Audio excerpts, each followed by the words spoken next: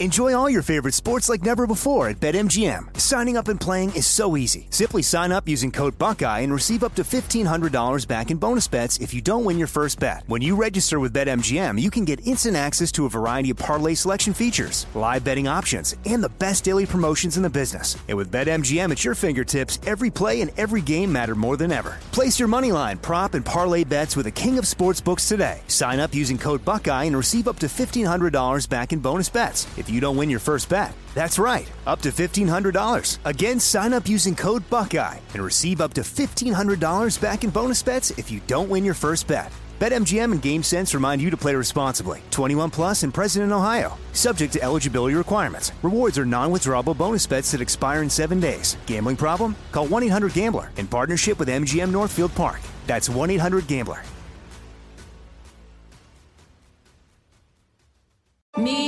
Focus Features presents Back to Black. I want people to hear my voice and just forget their troubles. Experience the music and her story. Know this, I ain't no Spice Girl. Like never before. That's my daughter. That's my Amy. On the big screen. I want to be remembered for just being me. Amy Winehouse, Back to Black, directed by Sam Taylor Johnson. Rated R, under 17, not a minute without parent. Only in theaters May 17th. Do you dream of a healthier life, but education feels out of reach? Trinity School of Natural Health makes holistic education accessible with online programs to fit your busy schedule. Trinity School of Natural Health makes holistic education accessible with online programs to fit your busy schedule. Trinity School's Certified Natural Health Professional Program is the perfect entry point to gain foundational knowledge to empower yourself, your family, and your community to live healthier lives. Turn your passion into a career. Visit trinityschool.org for more info now. The wait is almost over. Get ready for the 2024 NFL season as the full schedule is announced. Every rivalry, every rematch, every rookie debut, every game revealed. The 2024 NFL schedule release, presented by Verizon, coming in May. Live on NFL Network, ESPN2, and streaming on NFL Plus. Terms and conditions apply to NFL Plus. Visit NFL.com/schedule release to learn more.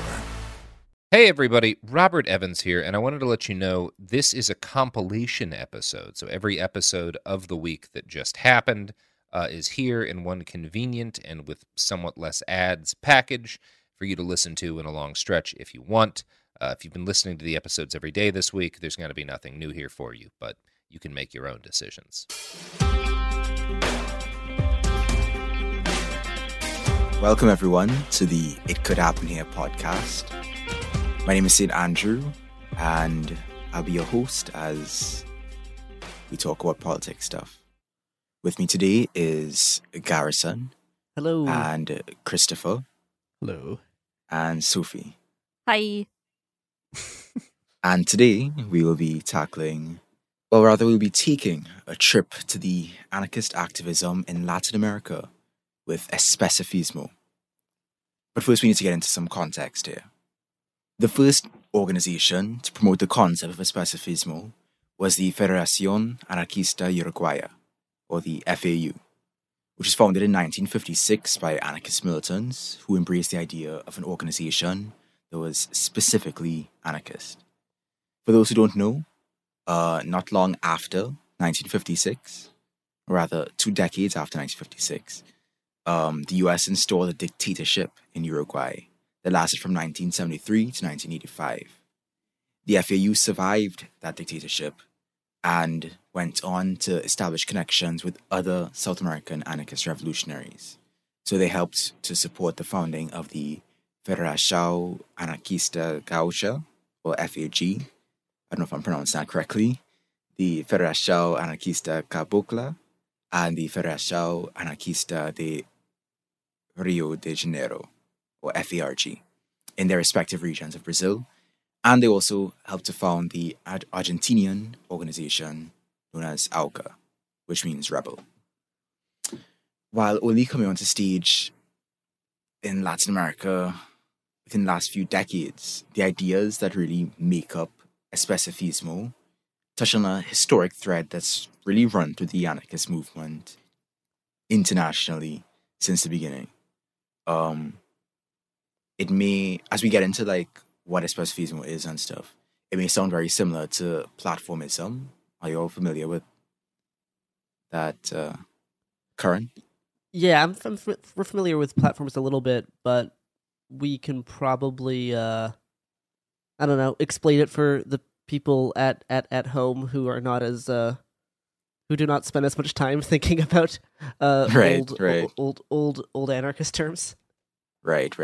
So, dear generic listener or viewer or whatever, platformism began with a document that was written in 1926 by the former peasant army leader Nestor Makhno, Ida Met, and other militants of the DLO Truda, or Workers' Cause Group.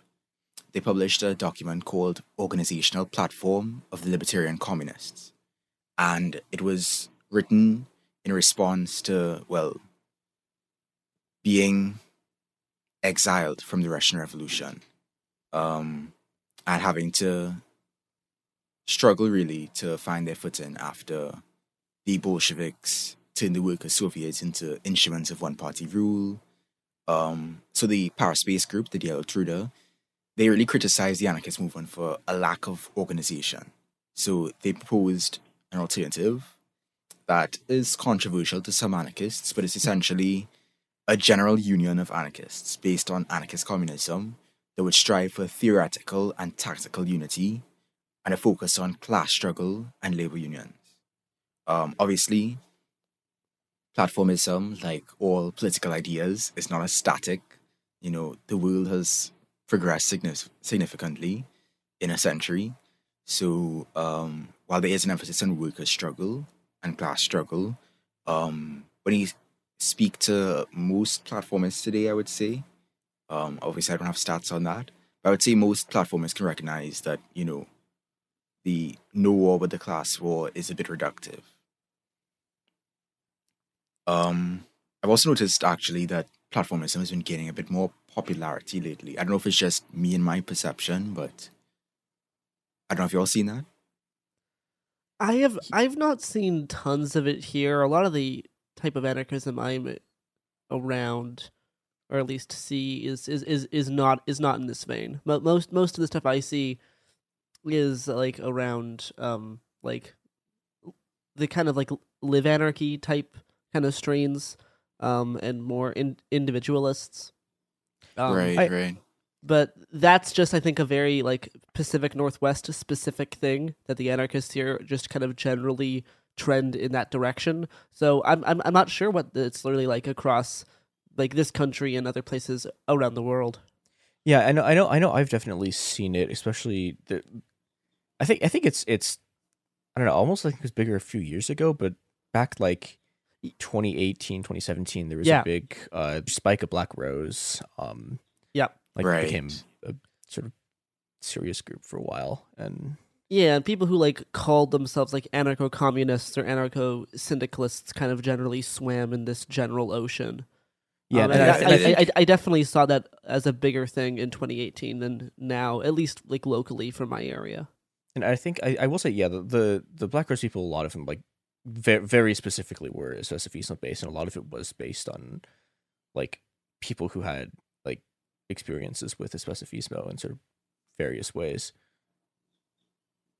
Right, yeah. Because I was actually just about to say, I think that Black Rose is more Especifist than platformist, but of course there is, you know, a lot of overlap between these two currents, right?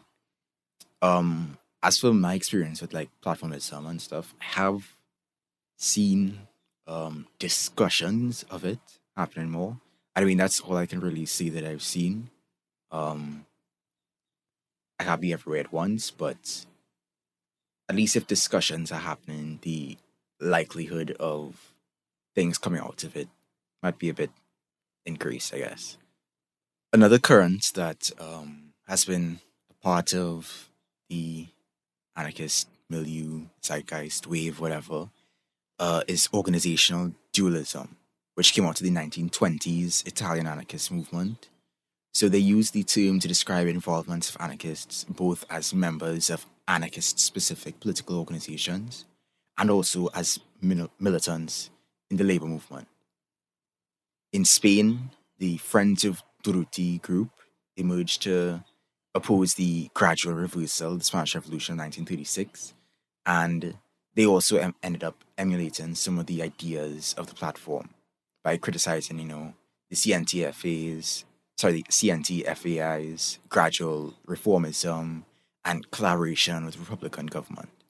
So the Spanish Civil War and stuff, there's a lot of forces at play, and I'm not going to get into it now, but it is, I would say, as a side note, important to recognize that there is no monolith when it comes to like these sort of civil wars and historical events.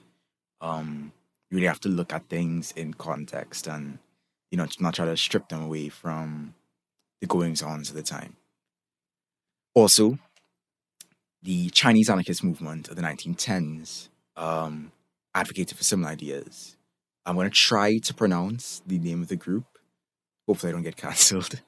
But it's the Wu Sheng Fu Gong Shan Zhui Tong Shi Ze Hui, I think, which is the Society of Anarchist Communist Comrades.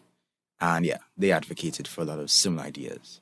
So there's a lot of different currents around the world influenced by, the historical conditions, but the general thread that, anarchists need to get together and work as a unit is, what's thrust in it, right?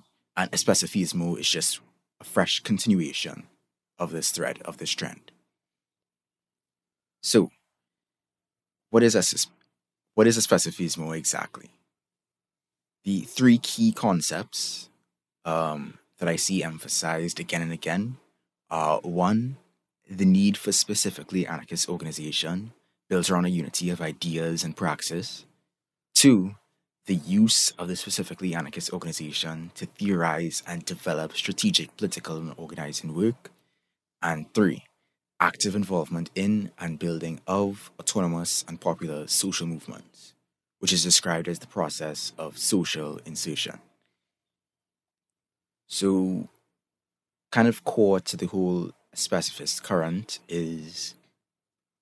which is rather antithetical to some of the trends that I've seen in the past couple of years. It's sort of a rejection of this left unity idea, right? This idea that there can be this sort of big tent organization that can somehow establish all these different visions simultaneously, right? So specificists reject the idea of just unity for unity's sake because they feel it boils down to sort of lowest common denominator kind of wishy-washy politics. They feel that when unity is preferred at all costs, it leaves very little room for unified action or developed political discussion. In fact, in my experience, when you have like a lot of political heterogeneity, there tends to be a lot of unproductive drama, for lack of a better word. Obviously, people of different political stripes should work together, and there's no like harm in that. But at the same time, when it comes to certain types of organizations, having a sense of ideological unity is, I would say, pretty important, as you don't want to have all these different groups constantly butting heads for all these different visions. You want to have at least some sense that we're moving in sync, right? So you're not going to have some people who are trying to establish social democracy and some people who are trying to get like this workers' state, quote unquote, or people who just want, I don't know, like a higher minimum wage, right? I mean, everyone's on a different stage of their political journey, but what specificists try to emphasize is that while we can work within these larger social movements, it's important that anarchists specifically come together to try to shape those movements in an organized way. And I'll explain, because it kind of sounds a bit like vanguardism for some people. This idea that, this cabal of like revolutionaries are trying to like manipulate things behind the scenes. But really what specifists argue is that anarchists need a space. They need a space for like common strategy and reflection and collective responsibility and, you know, a place to discuss plans and build trust and share analysis and, you know, put together short and long-term goals, all that jazz. So while the specifists do reach out to and work with social movements, regardless of whether they fit this quote-unquote anarchist purity test, and I say that with my tongue planted firmly in cheek, of course, they want to make sure that they can serve still as an active minority so that these movements aren't diluted. And so I notice I'm like throwing out a lot of different words and phrases and ideas, you know, things like ideological unity and the need for sort of a consensus within the group. And speaking of, I've spoken about consensus on my channel before, so I have a breakdown on it that people could check out if they'd like. I also spoke of unified strategy, right? So you're not just joking around. You actually have a mapped out sort of strategy. Like, for example, Black Socialists in America, they aren't like a specificist org, to my knowledge, but you can see that they have like a unified, like clearly laid out strategy, and they're making moves to like achieve it, and they're very public about those moves, right? I also want to emphasize, of course, in Especifismo, the whole idea of this active minority. You know, it's not just a bunch of like, it's not like a passive book club, right? An Especifist group is a group of people who are passionate about, you know, this cause.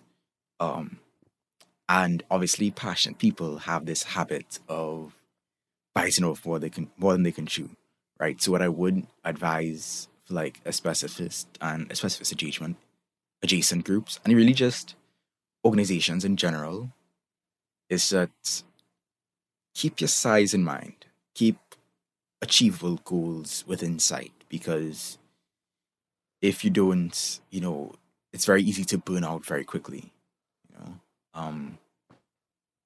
With the specificist groups, it's important that they understand their responsibility, but also that they understand their limits.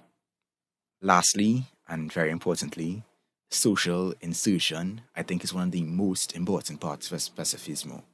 And I think even if you don't take anything away from like Especifismo, you at the very least like implement social insertion, or at least concepts within social insertion, into your organizing, right? Because obviously anarchists are kind of few in number, but what social insertion tries to point out, I guess, or tries to develop within a movement, is just awareness that the people who are making these moves, who are organizing and whatnot, that they don't relinquish their power to like other figures or forces or parties or whatever the case may be, right? Social insertion stems from the belief that the oppressed are the most revolutionary sector of society, and the seed of future revolutionary transformation of society lies already in these classes and social groupings. So it doesn't mean, social insertion doesn't mean like acting within single issue advocacy campaigns, or, you know, like trying to take over people's existing struggles. It means getting involved in daily fights and daily struggles for people to better their own conditions. It means, you know, connecting with workers, connecting with immigrants, connecting across neighborhoods, working towards racial liberation, working within student struggles and tenant struggles. As people are like part of these struggles, they become conscious of their place in society, right? And part of our role is to try to develop that consciousness. So as people are tempered and tested and recreated, they see their position in the, what's what I'm looking for? In the pecking order, right? They see that there are forces at play that are keeping them down, there are structures at play that are keeping them down, and they change from just being like social classes to being active social forces. So they're brought together by organic methods and by self-organized cohesion. What you'll notice with popular movements, like, for example, Black Lives Matter, is that unlike what some conservatives might assume, the Black Lives Matter organization wasn't the one, like, pulling the strings. Like, the official group wasn't there, telling people, okay, march here, burn that, riot here, move that. It's like the people themselves came together and, really expressed their desire for change. And so really, as they become self-conscious actors, aware of their power, of their voice, of their nemesis, which is the ruling elites that control the social order, specifists try to keep that thrust, right? What specifists argue is that essentially there's an anarchist undercurrent to popular social movements that should be preserved and maintained and cultivated, right? With popular movements, they're very quickly co-opted by impositions of leadership or by, academic elites or by political parties. But specifists aren't there to try to make groups identify as anarchist, right? They're there to just maintain that thrust, to be self-organized and to fight for their own interests. Because ultimately, that's our natural impulse as humans. It's really the propaganda that tells us, like, you have to go through these proper channels. You have to vote with your dollar or, vote for these politicians or whatever the case may be. Canvass and all these different things. Call up your representatives. The natural thrust of a person is not to, like, relinquish control of themselves. It's to try to maintain that. And so specifists try to push against the propaganda that keeps us from maintaining that. To push against the co-optation that strips that from us. So, do any sort of automatic critiques of Especifismo come to mind for you all? I'm not sure about, like, critiques per se. We need to, like, think about it more, but a few things, like, come to mind around.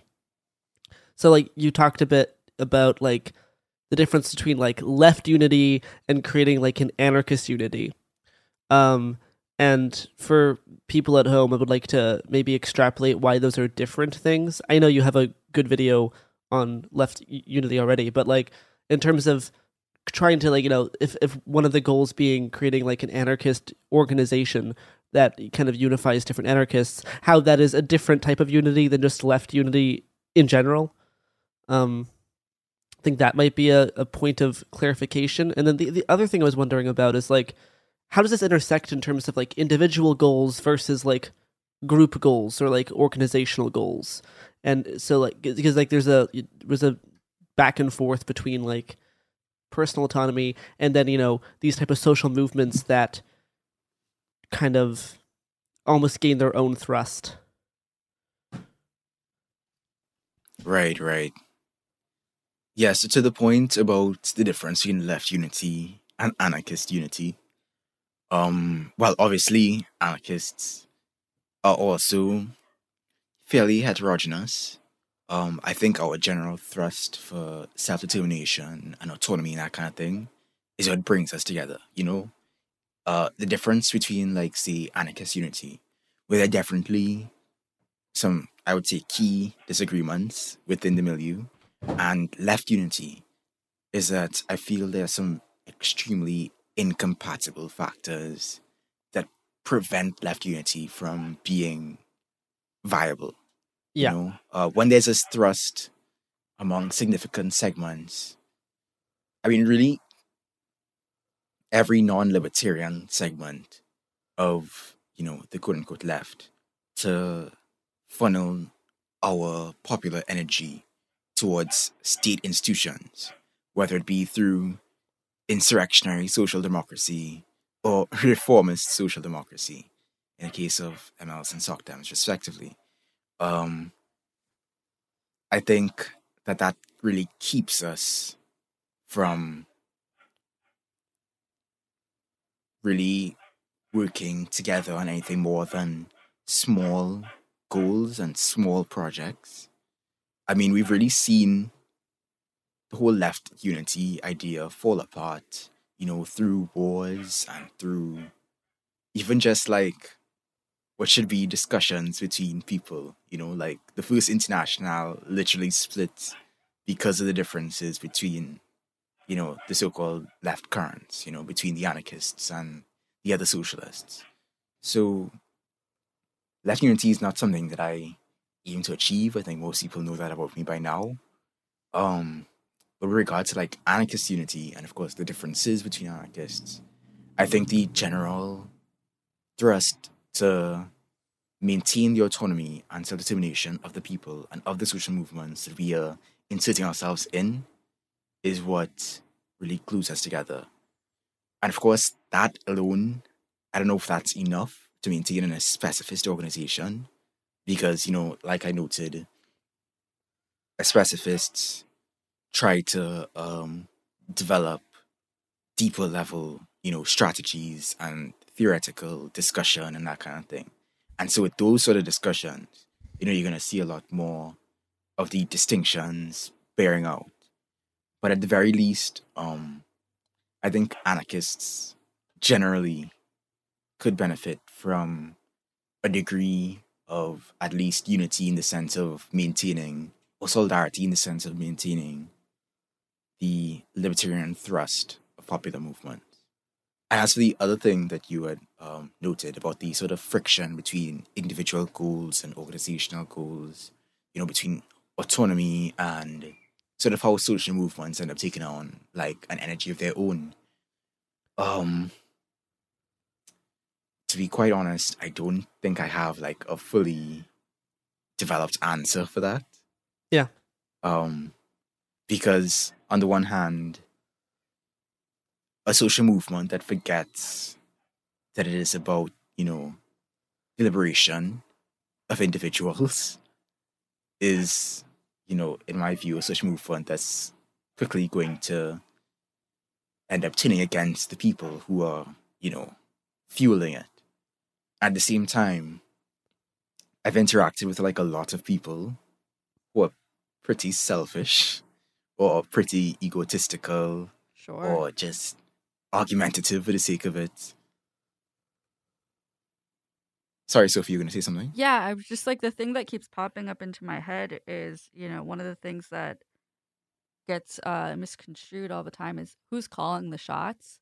And I kind of feel like what you're saying is everybody, in a way. Right. Yeah. I think that like, which is good sometimes, but not good other times, obviously. Exactly. Yeah. Because I think it's very easy to fall into this sort of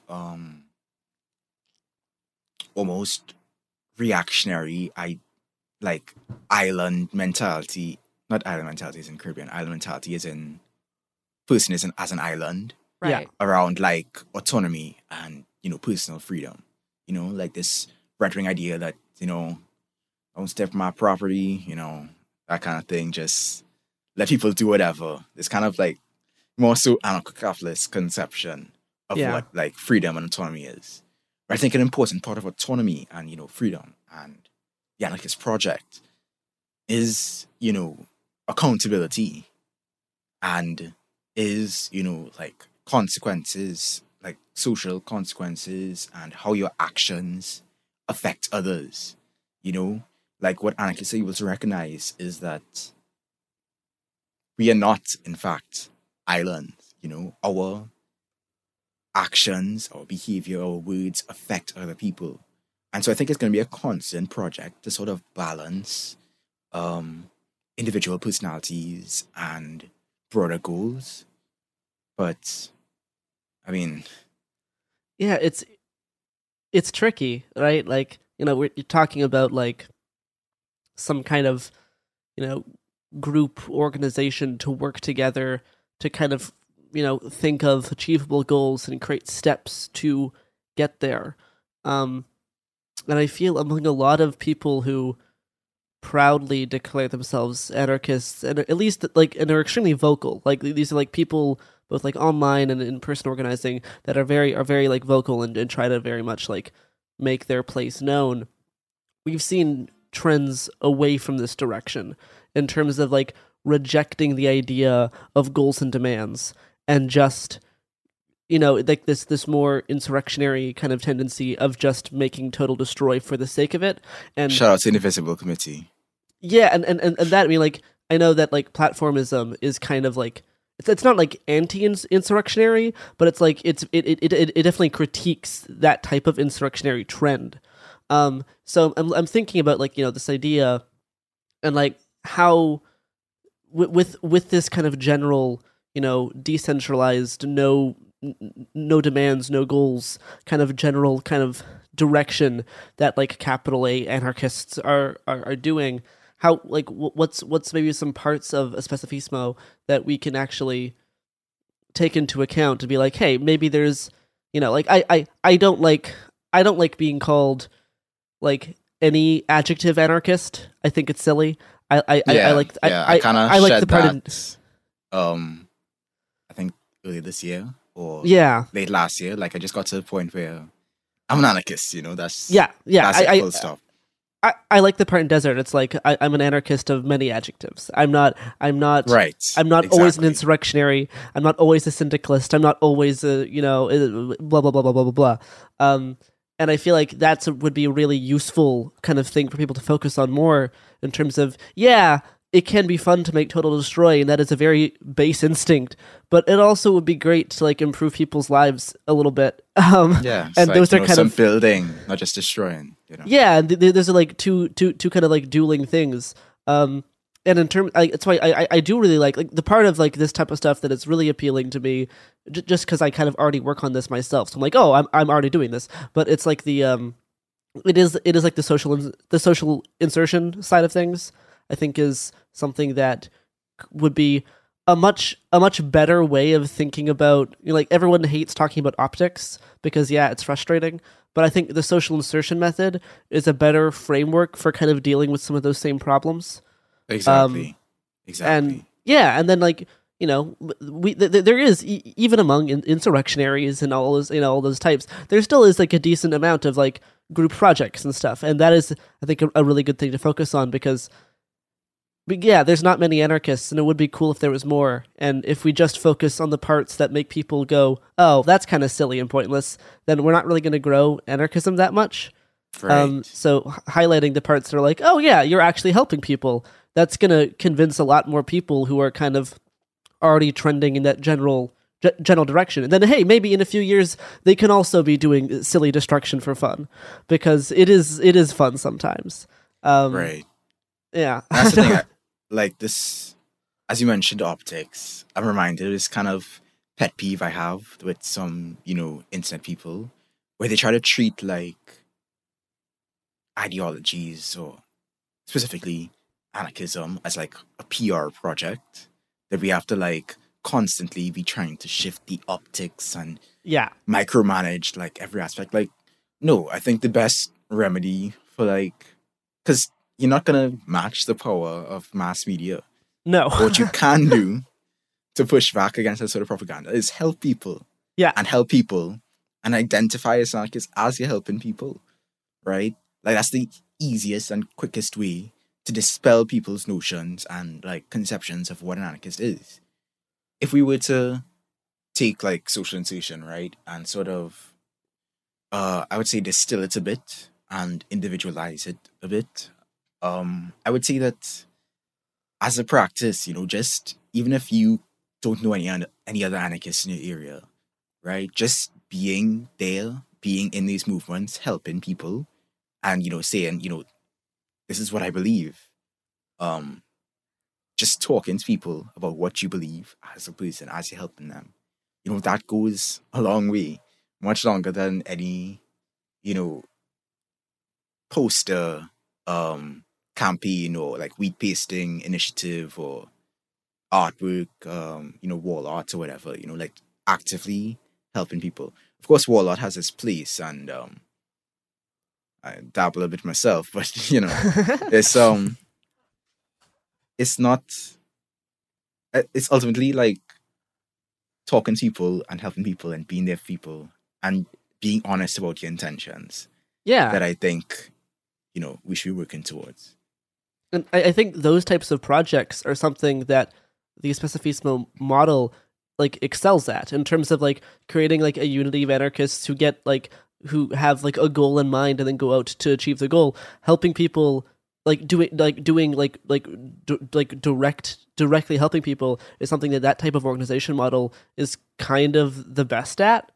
Exactly. Because you can really like organize things much better with a small group like that and create goals that are actually very achievable, whether it be building a community kitchen or building heating centers for the winter, like under bridges or whatever, all those types of starting community gardens, all those kinds of things are, I think, what this type of model really excels at. And you don't need to change your ideology to this one word, because that's silly, but you can pick up different parts of it and be like, that actually seems like a useful way of improving the world a we little don't bit. want, a politician just rolling here and co-opt our project, like just basic things like that, and then from there, as you are talking with people and meeting people who are passionate about issues in these social movements, not only does it keep you from developing this sort of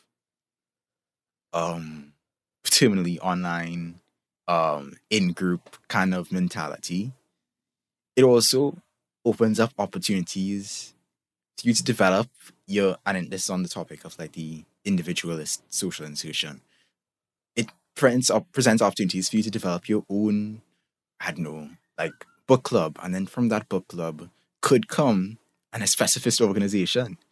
As you begin to develop your politics and your shared politics, more can come out of it. So don't underestimate, the potential of just putting in the work and talking to people. Yeah. Just being there on the ground. And one of the best things you can do to help stay alive while things are heading in the direction that they're heading societally is like making friends and forming a friend group, and then like actually doing stuff together. That makes dealing with everything else that's happening so much better. And hey, remember our old friend Nestor Magno started with a book club. So hey, you never know where book clubs can lead. You never know. Exactly. There's actually this really interesting video clip of Murray Bookchin talking about book clubs and like the power and potential of book clubs. I don't know if we could probably link that in the show notes, but it's like a really interesting. Yeah, if you send me the link, I'll make sure to include that. So ultimately, Especifists believe that social movements will reach their own logic of creating revolution.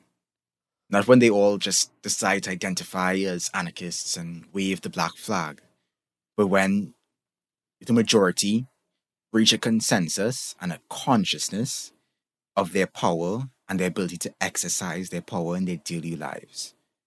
So even if they do not adopt anarchism, they still consciously adopt the ideas embedded within it. There are multiple political currents that will exist within any movement. And so it's important that we as anarchists, and I guess specifically as Especifists, are there to actively combat the opportunism that come from, these forces, from this, whether electoral or vanguardist. Within these social movements as well, we can also help to push them further through, pushing for more direct democracy and consensus, through federalism and confederating with other social movements, through, building up the mutual aid within these movements. Like, if you are, for example, part of a mutual aid group in one neighborhood, you can push them to start reaching out with mutual aid groups in other neighborhoods and creating a network of mutual aid groups that can build into something bigger, combining resources and manpower to really push the revolution, lastly, I will say that for those who are trying to like get into the whole Especifismo thing, I mean, you could start a new organization from scratch, but again, like, easiest thing to do is to just get in there with the people and be honest with the people. And I keep saying the people, even though I have my critiques of this amorphous conception of the people, but the point remains that our goal is to spread our ideas, not to get people on any particular ideology, but to get a liberatory consciousness on the ground and to generalize that consciousness. And for those who are curious about Especifismo in action and social insertion specifically, the Federação Anarquista Gaúcha in Brazil has worked with neighborhood committees in urban villages and slums. They've built alliances with the rank-and-file members of the Rural Landless Workers Movement, the MST, and they've also worked with trash and recyclables collectors. Brazil, for those who don't know, has a lot of high levels of temporary and contingent employment, underemployment, and unemployment. So the working class isn't how we would traditionally conceive it as, like, just surviving primarily off of wage labor, but it's more so this sort of subsistence work, informal economy, gig economy kind of deal.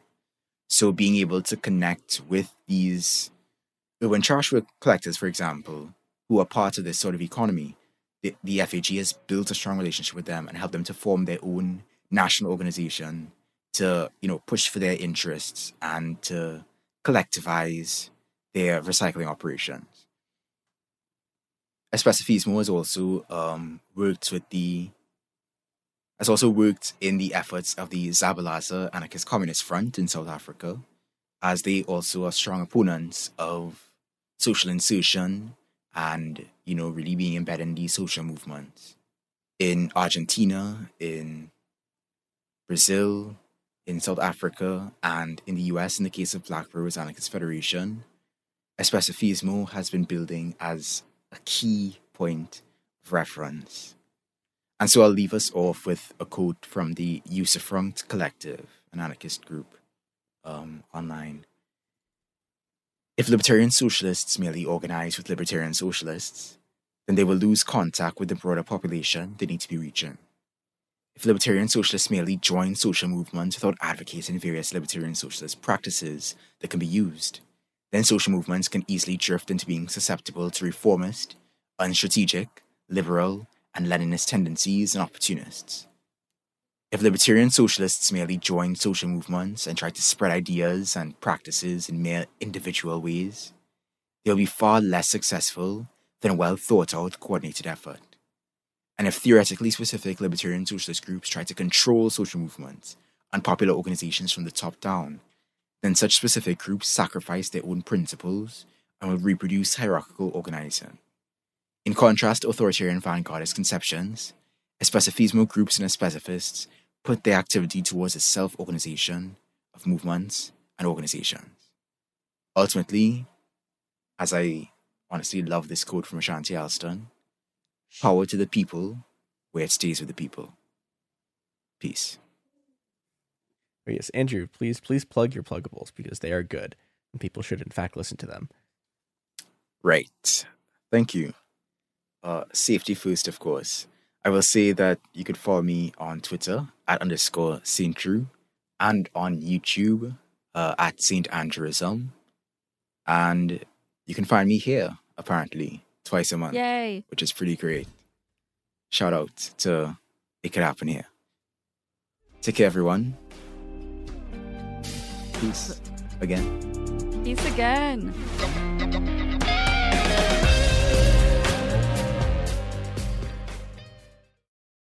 Enjoy all your favorite sports like never before at BetMGM. Signing up and playing is so easy. Simply sign up using code Buckeye and receive up to $1,500 back in bonus bets if you don't win your first bet. When you register with BetMGM, you can get instant access to a variety of parlay selection features, live betting options, and the best daily promotions in the business. And with BetMGM at your fingertips, every play and every game matter more than ever. Place your moneyline, prop, and parlay bets with the king of sportsbooks today. Sign up using code Buckeye and receive up to $1,500 back in bonus bets if you don't win your first bet. That's right, up to $1,500. Again, sign up using code Buckeye and receive up to $1,500 back in bonus bets if you don't win your first bet. BetMGM and GameSense remind you to play responsibly. 21 plus and present in Ohio. Subject to eligibility requirements. Rewards are non-withdrawable bonus bets that expire in 7 days. Gambling problem? Call 1-800-GAMBLER in partnership with MGM Northfield Park. That's 1-800-GAMBLER.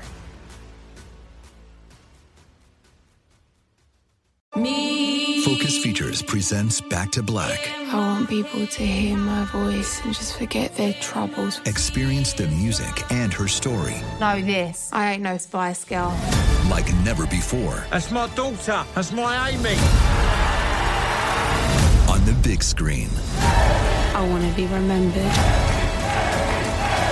for just being me. Amy Winehouse, Back to Black, directed by Sam Taylor Johnson. Rated R, under 17, not a minute without parent. Only in theaters May 17th. Do you dream of a healthier life, but education feels out of reach? Trinity School of Natural Health makes holistic education accessible with online programs to fit your busy schedule. Trinity School of Natural Health makes holistic education accessible with online programs to fit your busy schedule. Trinity School's Certified Natural Health Professional Program is the perfect entry point to gain foundational knowledge to empower yourself, your family, and your community to live healthier lives. Turn your passion into a career. Visit trinityschool.org for more info now. The wait is almost over.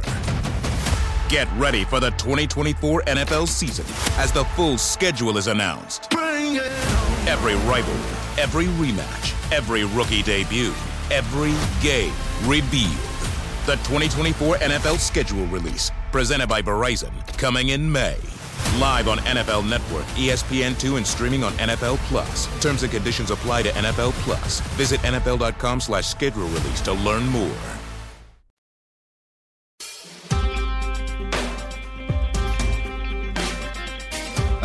What's new? My year. Shit. Yeah. New year, same shit. I'm Robert Evans. This is Behind the No, 2022. it's not. No, it's not. We No. retired this in 2021. We retired this bit. Where is this? Time for a new bit.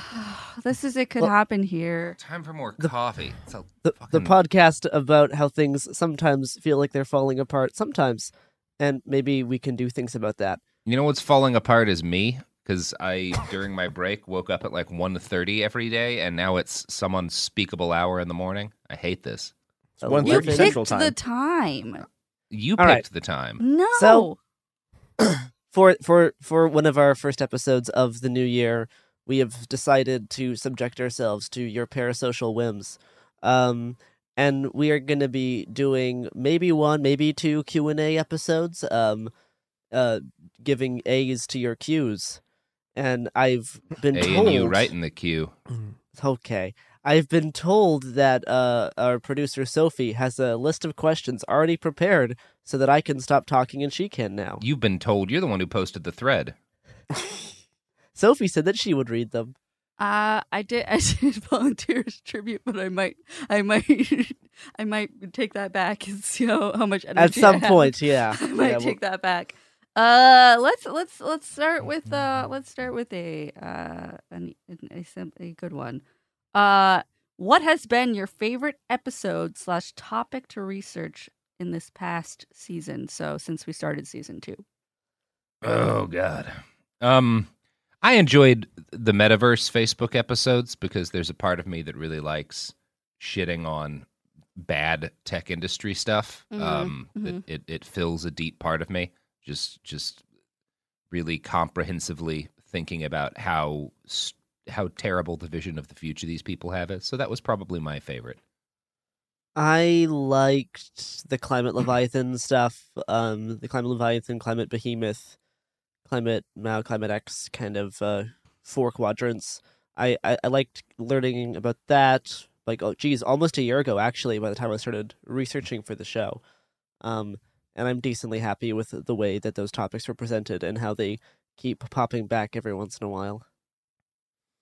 I think in terms of just the favorite episode I recorded, it was probably the interview with the Common Humanity Collective people, just because, like, listening to a bunch of people who have a very sophisticated and well-developed mutual aid project, and then listening to, them talk about their political development and how they've been sort of solving their problems was really, like, reassuring and cheerful in a lot of ways. And then research-wise, it was definitely the spooky Area 51 episode where I was like, oh, I'm going to do a fun episode about the government and aliens, and it was like, oh no, here's every war crime ever, and like 16 people almost killing everyone on Earth.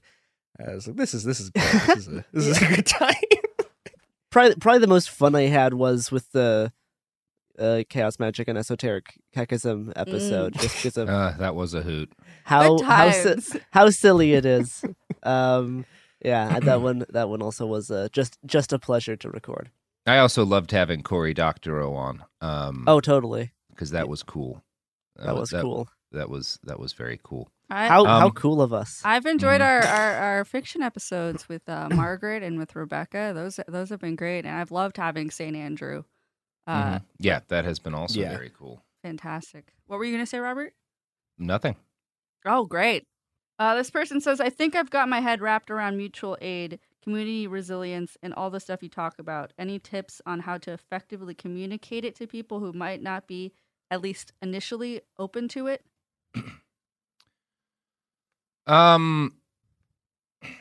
mean, it kind of depends on why they're not open to it, right? So Sure. it's a matter of, are they just somebody who has a lot of faith in systems as they exist? Are they someone who's kind of coming at it from more of a traditional, like, liberal statist perspective, where they think the option is to get in line with, the Democratic Party and support that, and that will make things better? Like, basically, are they a top-downer? Or are they somebody who rejects it because it's like communism, and they don't think that people have any kind of fundamental responsibility to themselves? Because you are going to have kind of a different approach to trying to reach either of those people. If they're coming at it from kind of more of a right-wing standpoint, but they're not, talking about shooting vaccine doctors, they're just kind of conservative. I think the way to do it is to sort of hearken back to some of these very traditional ideas of, like, American homesteaders and independent, communities on the frontier and self-reliance, and how mutual aid is people taking responsibility for their communities, rather than, this idea I think a lot of conservatives have of, like, people just kind of lazily taking charity, how it's different from charity in that it's a community seeing its own needs and becoming independent as much as is possible on the state from the state, by trying to meet its own needs, and how that is better for people than just sort of being dependent upon government programs. I think that's kind of the way in which to reach out to those people with that idea. If they're coming at it from more of a liberal top-down approach, I think you can get more into the weeds and may argue about kind of inefficiencies within the system, problems within the system. I think one thing to really point out that will probably still be fresh to a lot of people of that persuasion is how frightening the first couple of weeks of quarantine were, and all of the supply line issues and kind of the early breakdowns. To be like, look, that didn't go away. Like, right, you can see that we're still dealing with a lot of this, and we're still having supply line disruptions, and the state really has not kind of, even under Biden, sailed in to clear the gap. And so we need these community resiliency programs. And you can, depending on the kind of person they are, you can also sort of point out the degree to which there are attempts at kind of sabotage of any sort of top-down government programs by the right, and how that's part of why you need community resiliency programs, because you can't guarantee who's going to be in the White House. You can't guarantee what's going to continue to get funded, and outside of kind of any of the structural issues that make that stuff difficult. So I think that's kind of broadly speaking the two different ways you can broach those conversations with people depending on the tendencies they're looking at it from? Let's get into an unpleasant one. What's the gang's outlook on this year's election, and how do you think it might position us for 2024? Do we see more violence leading up to the next presidential election? I know we'll be doing a predictions-y-ish episode later. Yeah. But as for this election, I've not looked at anything about it. I think the Steelers are going to take it all. What sport are the Steelers? Yeah, one of them. That's great. I mean, yeah. I mean, I feel like if Democrats want to keep the power that they currently have, they will probably need to do some type of symbolic action that makes people think they actually do things. I mean, they've managed to have control of every and done absolutely nothing that they've and done promised. nothing with it.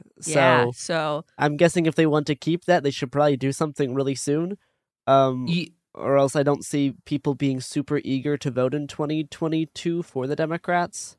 Yeah. Yeah, I mean, one of the issues they've got is this thing that, you know, kind of the technocrats always have, where, you know, as Corey pointed out when we had him on, there have been some really positive moves by the Biden administration in terms of like appointments and how different kind of agencies are being handled. But when it comes to the things that he actually campaigned on, like it hasn't happened. Shit ain't been done. The closest we've gotten recently is yet another kick the can down the street a little bit for student loan repayments. And I agree. I think they need to do, there's like two big things they could do that might have a significant shifting effect. One of them would be student debt forgiveness, and one of them would be fucking deschedule marijuana, even without Congress. Biden could effectively absolutely make marijuana not, and like that would be, number one, politically the easiest fucking win in the world, because the vast majority of Republicans don't give a shit about that anymore.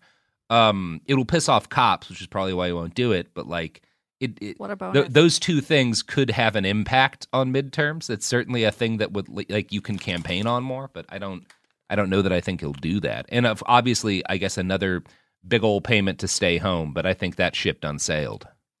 Like, honestly, I don't think they want to win in 2022. It like, they want to get feel creamed like it. So they can sit there and go, oh yeah, we can't do anything because Republicans control the House, and you guys need to save us in 2024. This is the most important election of our lifetime. It's like, and they will keep doing this over and over and over again until literally the seas boil and everyone's being herded into concentration camps. Like they will just keep doing this.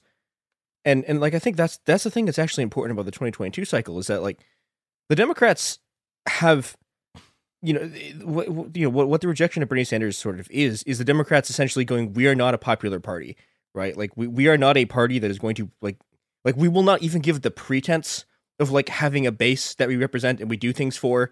Like we're just in it for ourselves. We're in it to just like, give all of our weird like BlackRock friends positions in the government. And we don't, we don't have a policy agenda, and we don't care if we lose, because if we lose, all you people just have to go put us back into office, because the alternative is just more death camps.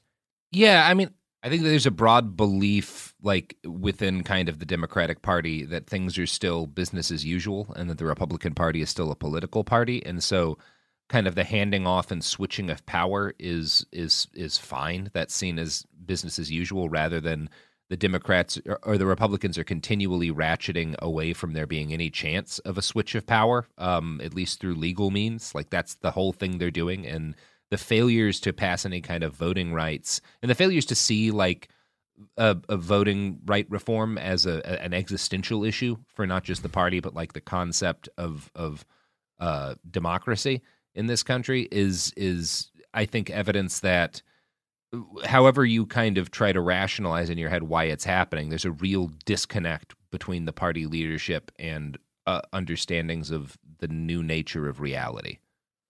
Yeah, well, this is the other thing. I mean, they'll be fine, right? Like, outside of like another January 6th killing them all, like they'll be fine. It doesn't, like, for them, it basically doesn't matter if the Republicans take power. Maybe some of them will get impeached. There'll be like a show trial for like 2 people or something, but like they're going to be fine.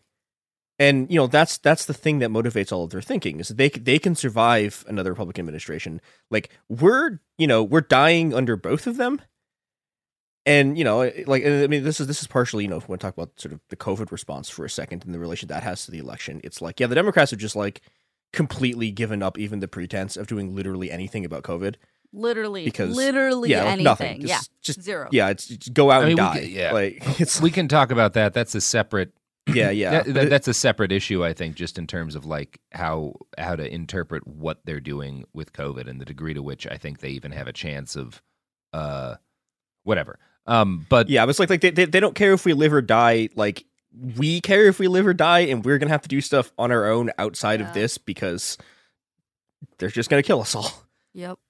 Yeah, I mean, I think that it's hard for me to tell where the elections are going to go precisely. Biden's polling certainly isn't great. It's also not like wildly out of step with how where presidents often are kind of at this point in their cycle. So it's pretty normal for the party that just won the presidential election to lose at the midterms. That's more normal than not.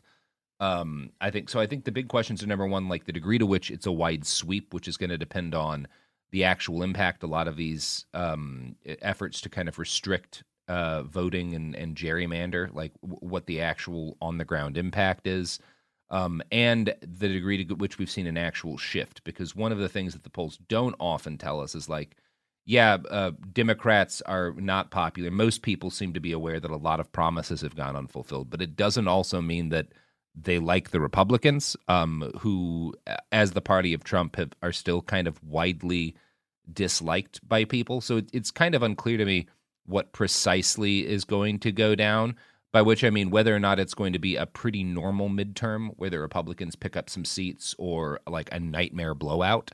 And I do think that has a lot to do with whether or not Biden does a couple of the things that a president can do unilaterally that would be really easy for other people to campaign on. They have to, if they actually do want to win, they have to make a couple of big Hail Marys. They have to do, again, Biden has to do a couple of the big things that a president can do and then say, okay, see, I did a thing, put more Democrats in, and we can do this other big thing that a president can't do on his own or something like that. Like, I just don't see, I mean, anything could happen still. It's fucking January. I think there's a positive, if you want to, in terms of things that make me kind of optimistic, and in terms of things that are better about when the Democrats are in power and then the Republicans, you can bully the Biden administration into taking broadly positive action, which is what happened with student loan repayments, right? That's why that did get kicked down the kicked down the road a couple of months. And so I do think there's potential in harassing the Biden administration into taking actions that can make Democrats more popular. That would not be the reason to do it. The reason to do it is so that people don't starve trying to pay back student loans. But it does point to, I think, an avenue of hope if we're trying not to be complete doomers in January of 2022. Yeah, and speaking of avenues of hope, it's time for an ad break. The only thing that gives me hope is the products and services that support this podcast. And we are back. Back we are. Back we are. Yoda-ing it. I have a question I would like us to talk about. Okay. New Year book list. Oh yeah. That's nice and simple. Baby. So what's some? I think we could answer this like, and they also, someone else followed up with saying recommend some books that maybe not just leftist theory or climate change, also some like fiction stuff as well. And I'm just gonna say the books that I'm reading or is on my reading list. I'm not gonna recommend books I've already read. I'm just gonna say the ones I'm currently reading. I'm still making it through Hyper-Objects for an upcoming episode. I picked up a book I've wanted to get for a long time called Islands of Abandonment, which is about people. Well, no, it's about places that have kind of been forgotten and regrown, or taken, have been kind of reclaimed by the area that they were built on. And then I also have a random few books on alchemy that I'm going through as well. That's most of my books. Horrible. I read, the last book I finished in 2021 was In the Garden of Beasts, which is by, God, what is his name? I think it's Eric Larson. He's a guy he wrote like Devil in the White City and a couple of other books that people have probably read. Yeah, Eric Larson. And it's about the first U.S. ambassador to Nazi Germany, or what becomes Nazi Germany. He gets sent there right before, like months before Hitler takes power. And the book largely traces he and his family's journey in Nazi Germany from like kind of didn't really care about German politics and were often broadly sympathetic towards the Nazis they met. Like his daughter kind of is very much like on board with the Nazi revolution for like the first half year that she's there. She's also like simultaneously dating the head of the Gestapo and the Soviet like assistant ambassador, which is fascinating. Like it's a very interesting book. And the story, like the journey this kind of family goes on, realizing like what the Nazis are and the perspective of that. It's very well written. It's very detailed. I really enjoyed it. The thing that I liked the most was the detail it goes into about the kind of the fates of, because it's a more, obviously as much of a nerd on the history of fascism as I am, I've read a lot about the Night of Long Knives. This did the best job of kind of going into detail about the kind of dudes who were purged in the Night of Long Knives. So these guys who were Nazis in that they wore swastikas and they were part of the party and whatnot, but also weren't Nazis enough to not get purged, and in a lot of cases were like starting to fall out of love with the party when the Night of Long Knives had. And so it's really interesting, and I recommend it to people. And the last book I started in 2021 and the first book I finished in 2022 was called Ministry of the Future by Kim Stanley Robinson, who is an interesting science fiction author in part because Ministry of the Future is about climate change. It is a science fiction look at about like 1,000 different potential solutions to climate change. And Kim Stanley Robinson is actually like an expert. He works for the Sierra Center, I think it's called. He's won a bunch of awards for his work on like trying to like posit different solutions to climate change. He understands. He's not like coming at this from the perspective of even a well-researched author. He's writing from the perspective of someone who is an actual scientific expert in what happens and how the different solutions might work. And the thing that's really interesting about Ministry of the Future is it's this fascinating melange of like a number of the character. The Ministry of the Future is this kind of hypothetical new UN agency that's put in place after a horrible wet bulb heat event kills 20 million people in India. And they're kind of trying to push for very technocratic solutions to climate change. So like one of the big things the book focuses on a lot is this idea of a climate coin, which is a kind of international, backed by banks, cryptocurrency that pays as a kind of long-term bond for sequestering carbon, so that like countries like Saudi Arabia that have huge oil reserves actually make more money by refusing to pump out oil and thus get paid in these coins. So it's really technocratic solutions like that. And then also terrorist groups that may be funded by this UN agency building fleets of drones to murder people on commercial air flights en masse in order to cripple the entire air travel industry and stop carbon emission, and carrying out mass assassinations on like CEOs of oil companies living in their private islands. So it's this really interesting mix of like kind of liberal politicians and like bankers like working out these very wonky solutions to things, and like terrorists who have lost people in climate emergencies, mass murdering billionaires. And so it's the widest possible ranging look at kind of different solutions to climate change and how they might work. And it's a very optimistic book. And there's elements of it that of the optimism I kind of disagree with. I think oddly enough, Kim doesn't give enough weight to the dangers of authoritarian populism and the threat I think they present to any of these kind of potential solutions. But it's still a very well thought out look at climate change, and I think really worth reading if you want something that will both bring up different, because he also goes into a lot of like very scientific solutions, like pumping up water from underneath glaciers in order to stop glaciers from sliding and like slow the rate of melt, and all these other kind of like very much like technical, here's a thing that we can do that will reduce the effect of this specific kind of climate change. It's really a very good book. And it's apparently was Barack Obama's favorite book of the year, which, considering the degree to which it talks about murdering politicians and business leaders, is interesting to me. I think he was maybe more paying attention to the carbon coin stuff than the shooting oil industry executives in their face while they're sleeping. Well, he was also a fan of Parasite, so womp-de-doo. He may just have been told this is a book you should say you like. But it is a very good book. It is really worth reading.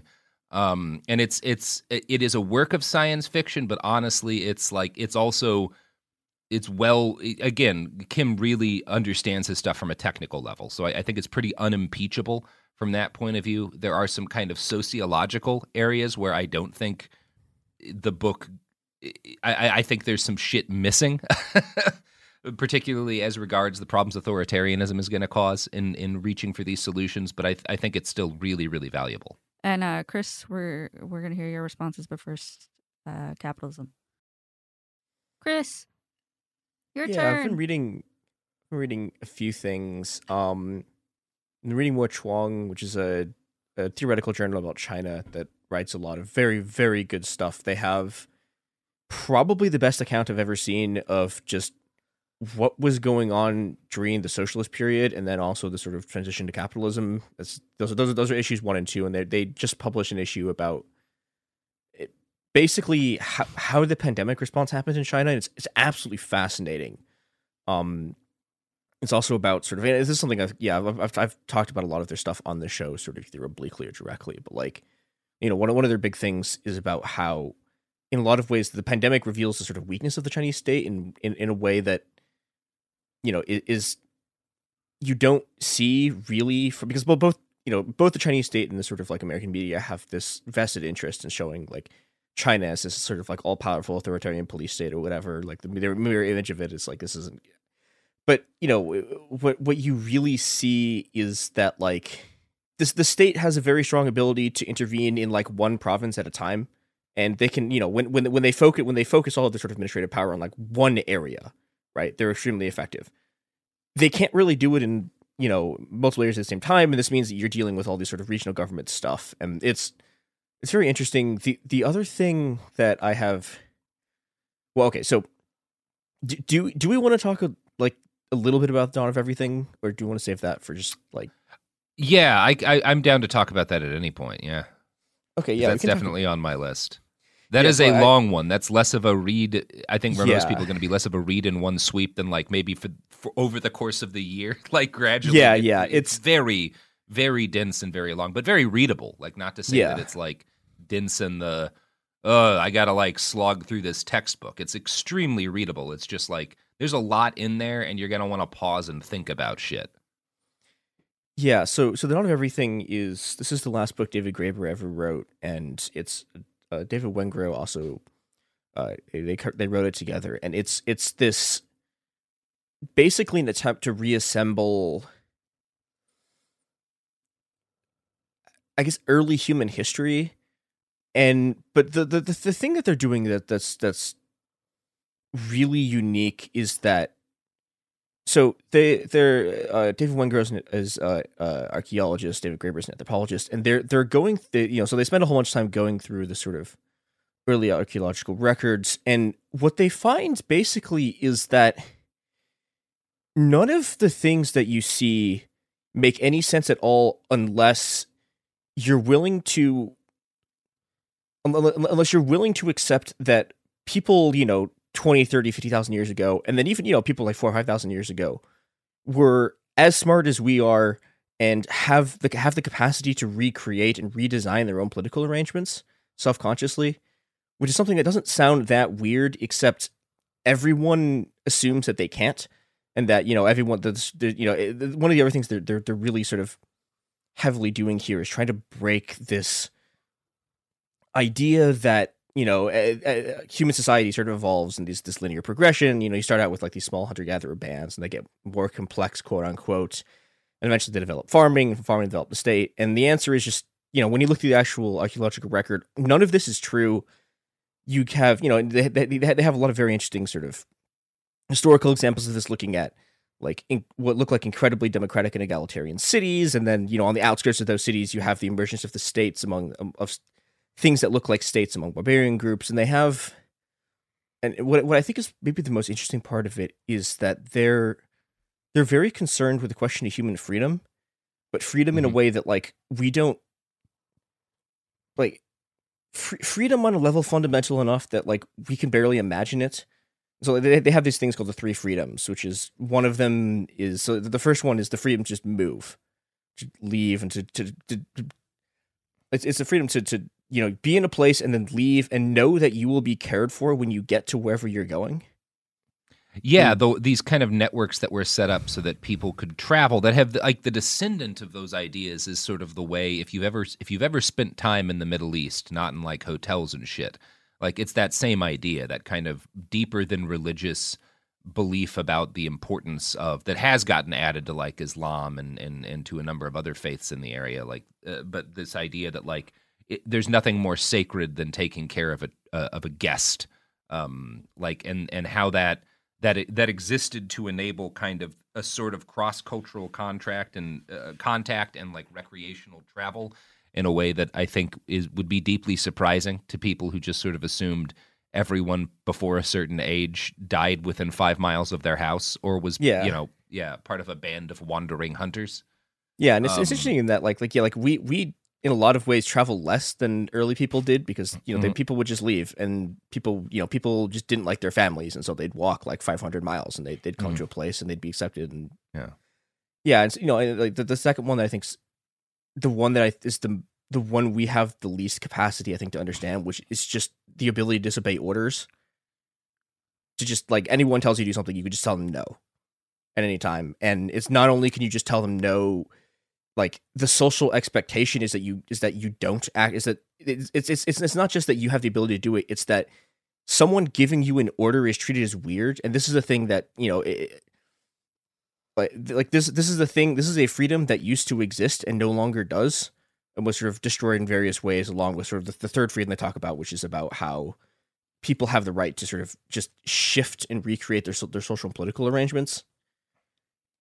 And and people used to do this sort of. People. A lot of what their early part of the book is about how societies there's a lot of societies that would flip seasonally, right? So one half of the year you have this just absolute dictatorship. The other half of the year it's it looks like a hippie commune. And the fact that we do not the fact that we just don't it cannot conceive of completely shifting our political arrangements that is. It's also, there's this fascinating discussion of the fact that, and this is kind of counter to what I had always kind of thought that once as groups of people, when they made the decision to move to agriculture and founded cities, that it was kind of a one-way street. You just keep going along that road. And there's actually multiple examples of people's, this is what happened to the British Isles, or at least in what is currently Great Britain.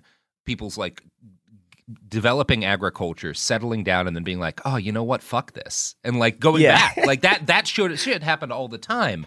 And one of the things that's really kind of optimistic about the vision of the sweep of human history in the dawn of everything is the idea that no, we don't have to keep it's not inevitable that we just keep doing more of what we're doing now. All throughout history, large groups of people have been it's time let's do something else. Let's make a radical change. It happens. And it's probably more normal to do that than it is to do what we've been doing. And when I think one of the things that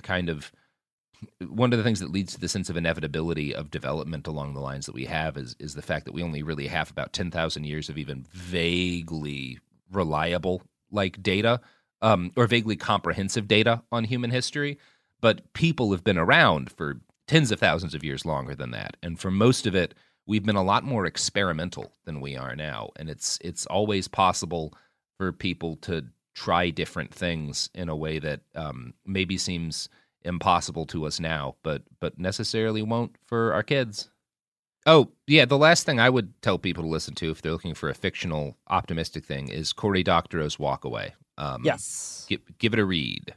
And if you're looking for like a beautiful, like, not to get your head out of one of the things I'm really passionate about is plants, and I have this beautiful book called The Plantopedia, and it's really helpful for caring for your houseplants, and it's just like aesthetically, the photographs are beautiful, and it's one of my favorite things to gift friends and family. So check that one out as well. Another plant book that I just got for somebody that I really like. I think it's called Wicked Plants. It's about all the poisonous plants that you can get, and all the poison plants that you can cultivate in your own garden. And that's been a lovely read. And I do hope to set up a decent poison garden here in the spring. So I would very love that excited for for you. that. Yeah, me too. It's going to be great. Well, let's get to another question. Do you guys want like a fluff question or like a real question? Let's do a fluff one, and we can start the next episode with a real, I love juicy. to get fluffed. Fluff me, Daddy. All right.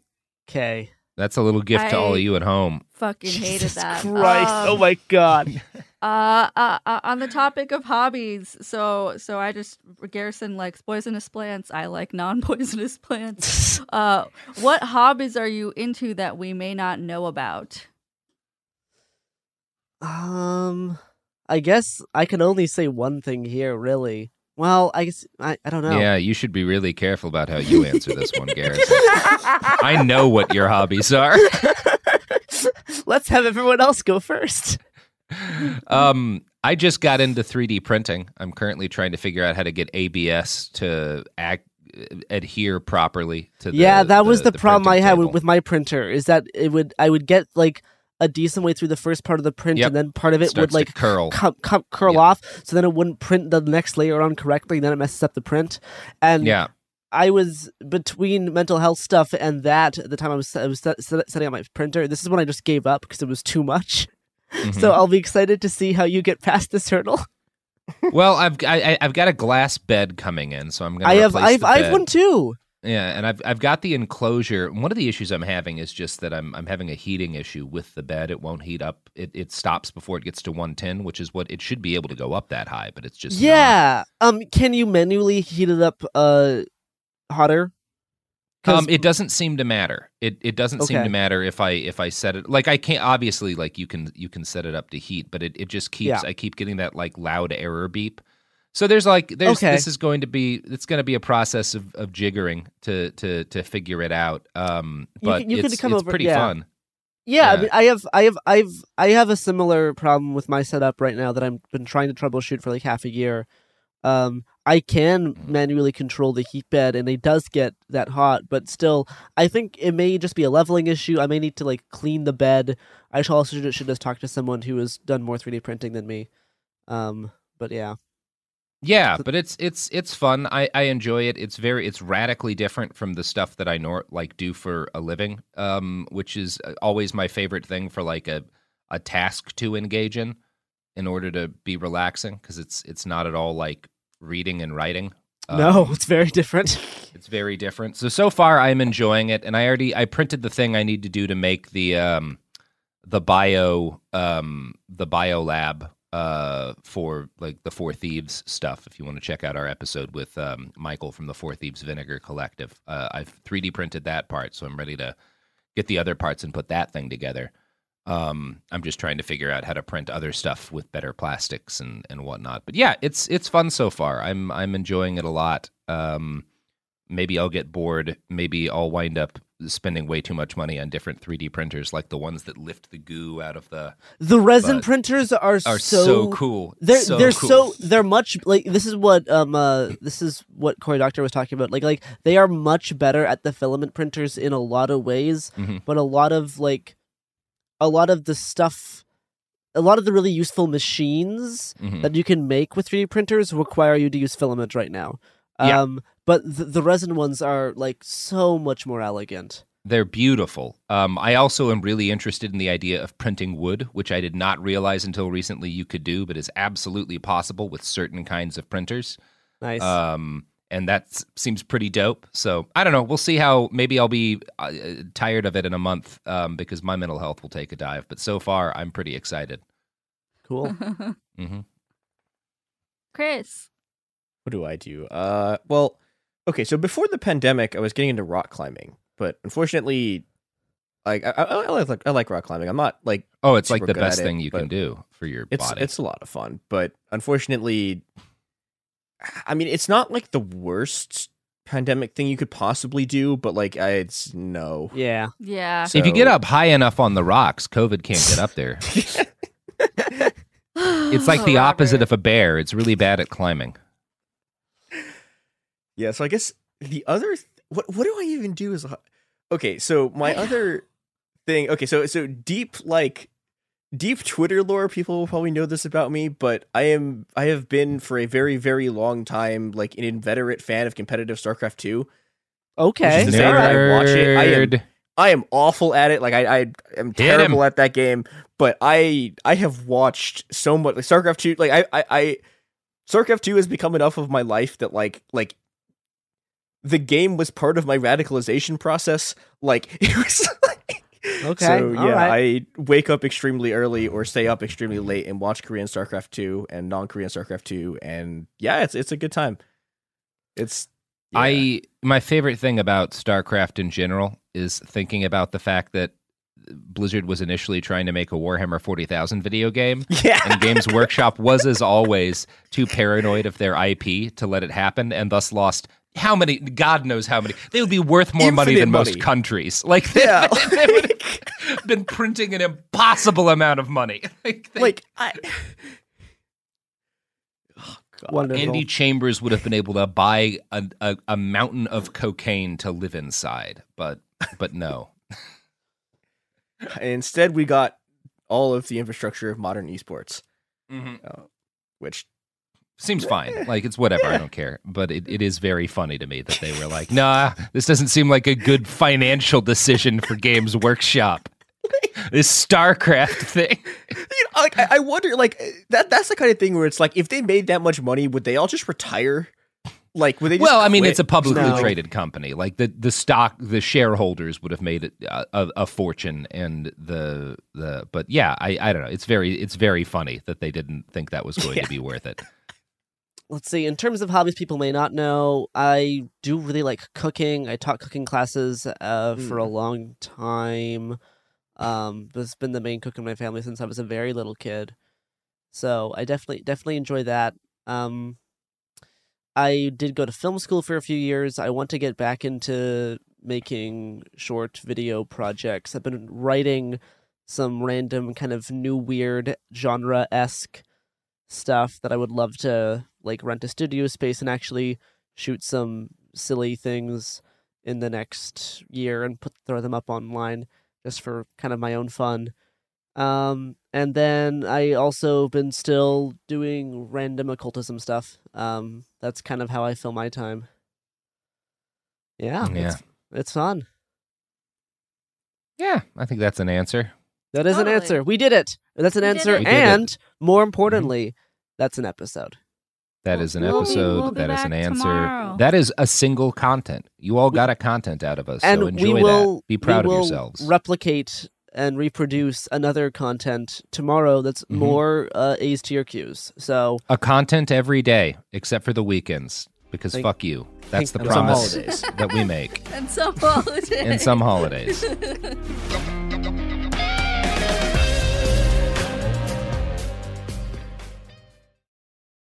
Enjoy all your favorite sports like never before at BetMGM. Signing up and playing is so easy. Simply sign up using code Buckeye and receive up to $1,500 back in bonus bets if you don't win your first bet. When you register with BetMGM, you can get instant access to a variety of parlay selection features, live betting options, and the best daily promotions in the business. And with BetMGM at your fingertips, every play and every game matter more than ever. Place your moneyline, prop, and parlay bets with the king of sportsbooks today. Sign up using code Buckeye and receive up to $1,500 back in bonus bets if you don't win your first bet. That's right, up to $1,500. Again, sign up using code Buckeye and receive up to $1,500 back in bonus bets if you don't win your first bet. BetMGM and GameSense remind you to play responsibly. 21 plus and present in Ohio. Subject to eligibility requirements. Rewards are non-withdrawable bonus bets that expire in 7 days. Gambling problem? Call 1-800-GAMBLER in partnership with MGM Northfield Park. That's 1-800-GAMBLER.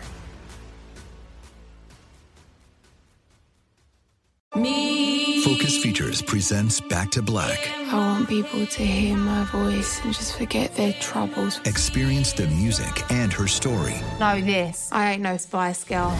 like never before That's my daughter. That's my Amy. on the big screen. I want to be remembered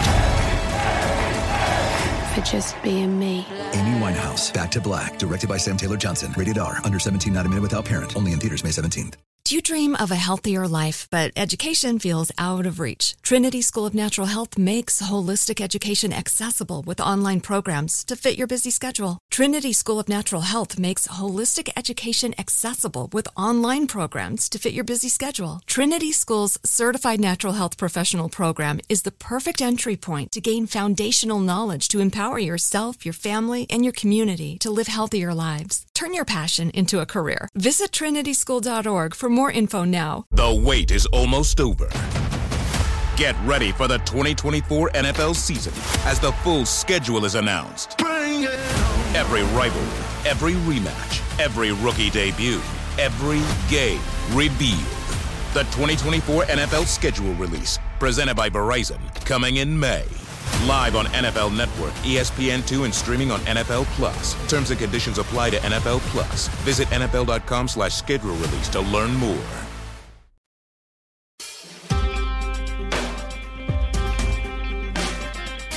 Welcome back to It Could Happen Here, the podcast where Jair Bolsonaro is once again in the hospital getting all of the feces sucked out of his intestines. Yeah. He just yet last night. They put him back in. He's back in the hospital. Jair Bolsonaro, the most consistently dying man in the world. You know what? The sickest man in history. Just actually literally full of shit again. You know what It's this incredible. means? You know what this means?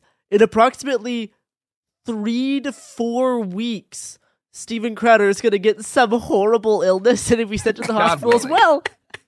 God willing. The cycle. This is the only This is the cycle of time. My hope for both of them is that they find out that each has an obscure disease that can only be cured by piping shit from the other into them, and so they just hook them up via a tube, and they're just sucking poop out of each of them and putting it into the other person. That would be very funny.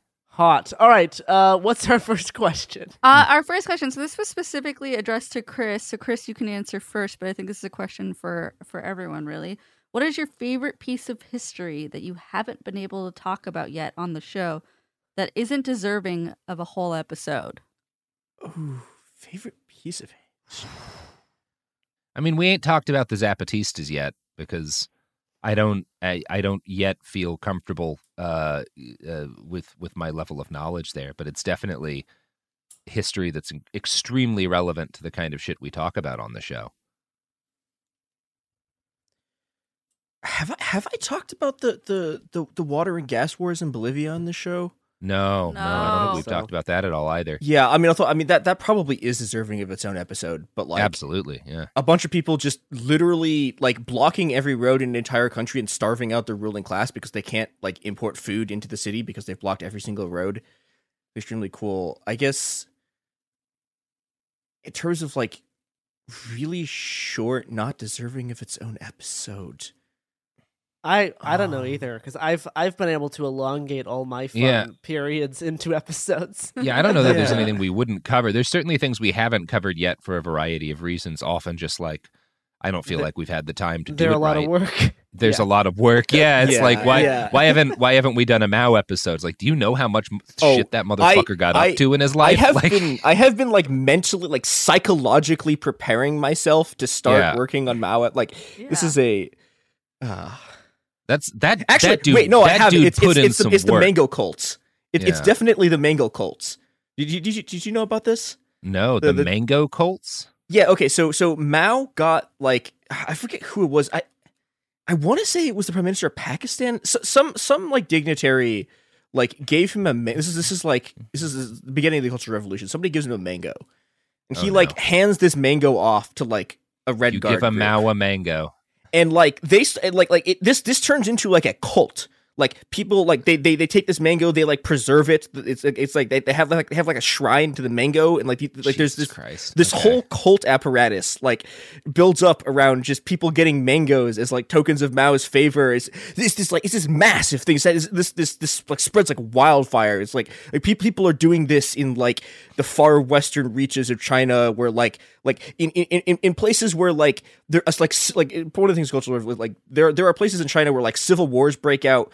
And it takes people like a week to like send representatives like across China to go like talk to the Central Committee to argue their case. And like even in those places, they have mango cults, and it is wild. The Cultural Revolution is a time. It is. Well, I know what I'm getting everyone for Christmas this year. I love mangoes. They're my favorite fruit. Like they're just, we'll see if the best fruit. We'll see if the species survives this next summer. We will. Yeah. They'll just be growing in Siberia. They'll just be growing in Siberia. Mangoes sprouting from the corpses of fucking antelope. That is beautiful. I can't think of anything. Next question. Okay. Speaking of history, I like this one. If you could fight anyone in history, wait for it, and lose, who would you fight and why? Who would I fight and lose? Like you'd still get like a few good hits in or something, but you'd lose. David Bowie, because it would be hot. Next question. Yeah. I guess other people could answer. I guess. Never mind. No, I think that's a good answer. No, that's the perfect answer. Yeah. I would happily be hit by David Bowie. So sure, why not? I know that David Bowie really loved to hit teenagers. I would be totally hitting fine in with the this. other sense, Garrison. No, I would be fine with anything. Mm-hmm. I don't care when it comes to Bowie. Wow, that's problematic. I love that for Sure. you. I problematic. We got a few questions about the ethics of leaving the United States as things get worse. Oh, okay. That's a good one. Yeah, and this is something that I know we've talked about. You've got that get out of America free card. And I see that's the thing is that like Canadians. I already have my Canadian passport, so that is something that I can do at any time, and that's something that I probably will do at some point because one, I can see myself in my 30s and 40s living in Canada will be a lot easier in a lot of ways in terms of like how much money it'll cost for me to live and pay certain things. Like living in Canada at a certain point will just make a lot more sense for me. So yeah, I probably will move up. And I also know that getting past Canadian Border Patrol, not that hard. In terms of other people wanting to go legally or illegally, it is actually pretty easy to get up there. If you want to do it legally, that's definitely a lot more work, but also not impossible. I mean, it's important to know that like moving to somewhere else is not escaping the effects because the effects are going to reach everywhere. But it can have a lot of advantages. Especially if you got like kids. Yeah, so I say moving up or moving away from the States is a decent thing for a lot of people. I don't feel the need to stay and fight for something that I don't really care about much in the first place anyway. So sure, do what makes you happy in the time that you have alive. I feel like that's as ethical as you need to get. Yeah, I don't think anyone has a responsibility to like stay and fight to the death in a collapsing country.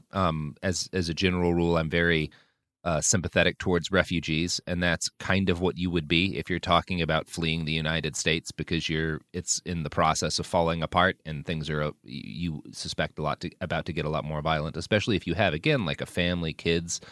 I had options to do that I've chosen at this point not to pursue. But I get why people would, and as a general rule, like I spent once when I was in Bosnia and Serbia talking to survivors of the genocide there in the 90s. I took a train ride from Sarajevo to like a little town near Srebrenica. And during the train ride, I wound up like hanging out with this dude who had been born and raised in Yugoslavia and had been living in Canada since the Civil War. And he like very through in his kind of broken English explained like, yeah, when the war broke out, all of my friends, all of these other young guys I knew were like, well, you know, we're going to fight. And I said, no. And I went to Canada, and this is the first time I've been back. And that was the smart thing to do. So I'm not, I mean, if you can get out and find a place that's safer, as Garrison said, like there's nothing I think that inherently behooves you to spend your limited time on this planet struggling, and especially if you've got a family, like doing what you can to put them in a safer position is great. That said, none of it's a permanent or even necessarily a long-term solution. Like the idea of moving to Canada has a lot of appeal, but like if you think that Canada is going to keep being what a lot of Americans see it as the United States collapses into like fascism, well, I don't know how realistic a proposition that really is. And it's the same for a lot of places. Like all of these problems are global problems, and moving geographically, unless you're wealthy enough to move to like some fortified compound protected by contractors in a place that is actually insulated from climate change to a significant extent, does not bring the degree of security you might expect. I do think it is, generally speaking, a noble and positive thing to stay and try to make things better where you are. But you know, I think every like single person, whether they admit it or not, would leave at a certain point if they possibly could. And I don't think anyone owes it to the world to like die in a place that they hate just because that's where they were born. And we're back. Okay. Oh, this is a good one. What tool besides bolt cutters should we all own in a collapse situation? First of all, bolt cutters, that should not be your first pick for a tool. No, it should be an angle grinder with a diamond blade. No, even like water filtration. That's gotten me out of a number of tight water spots filtration systems. Yeah, there's fire a lot of starters. Like there's a lot of stuff. Even if not water filtration, you can get tablets, or honestly, like you can have a little hand pump filter and water purification tablets along with a little. You know, there's a number of things that should be in a go bag. A way to get some amount of already clean water, and a way to get more clean water. Enough food to at least deal with 3 to 5 days. Some rope, a good knife. A multi-tool is even better in most situations. If you don't mind the weight, a belt knife and a multi-tool would be great, or a multi-tool and a little hand axe, which, depending on where you live, might be more useful in splitting wood. A good fire starter, some amount of rubbing alcohol, which is always a handy thing to have on hand. Either maps or, you know, batteries for an electronic device that might be able to act as a map. That's all useful stuff. I do keep in the boot of my car generally an angle grinder. I have come into, especially living out in the middle of nowhere, a couple of situations like sometimes somebody has a health emergency and there is a fence in the way. And it has been something that is I think going to be easier for bolt cutters. Are good at what they do. They also require a lot of forearm and upper body strength that is not going to be as much of an option for people. So angle grinder, not a bad thing to have in any sort of like, it's especially if you're planning a kit, like I want to keep shit in my car because the wildfires are coming, right? Well, you're probably going to want a battery powered saw. Because depending on even if you have a very capable off-roading vehicle, everyone I know who does serious overlanding is like, well, you keep a fucking chainsaw in there because sometimes you need to cut wood out of the way and you're just not going to get your car over it. So it really depends on what you're doing and like what the kind of potential threats you're worried about are. But yeah, I think the basics are way to get water, some amount of food, ability to start a fire. Something like a space blanket is useful. If you live in a place where it actually gets cold, you should have a space blanket and a wool blanket or a couple of wool blankets. Yeah, a couple of wool blankets.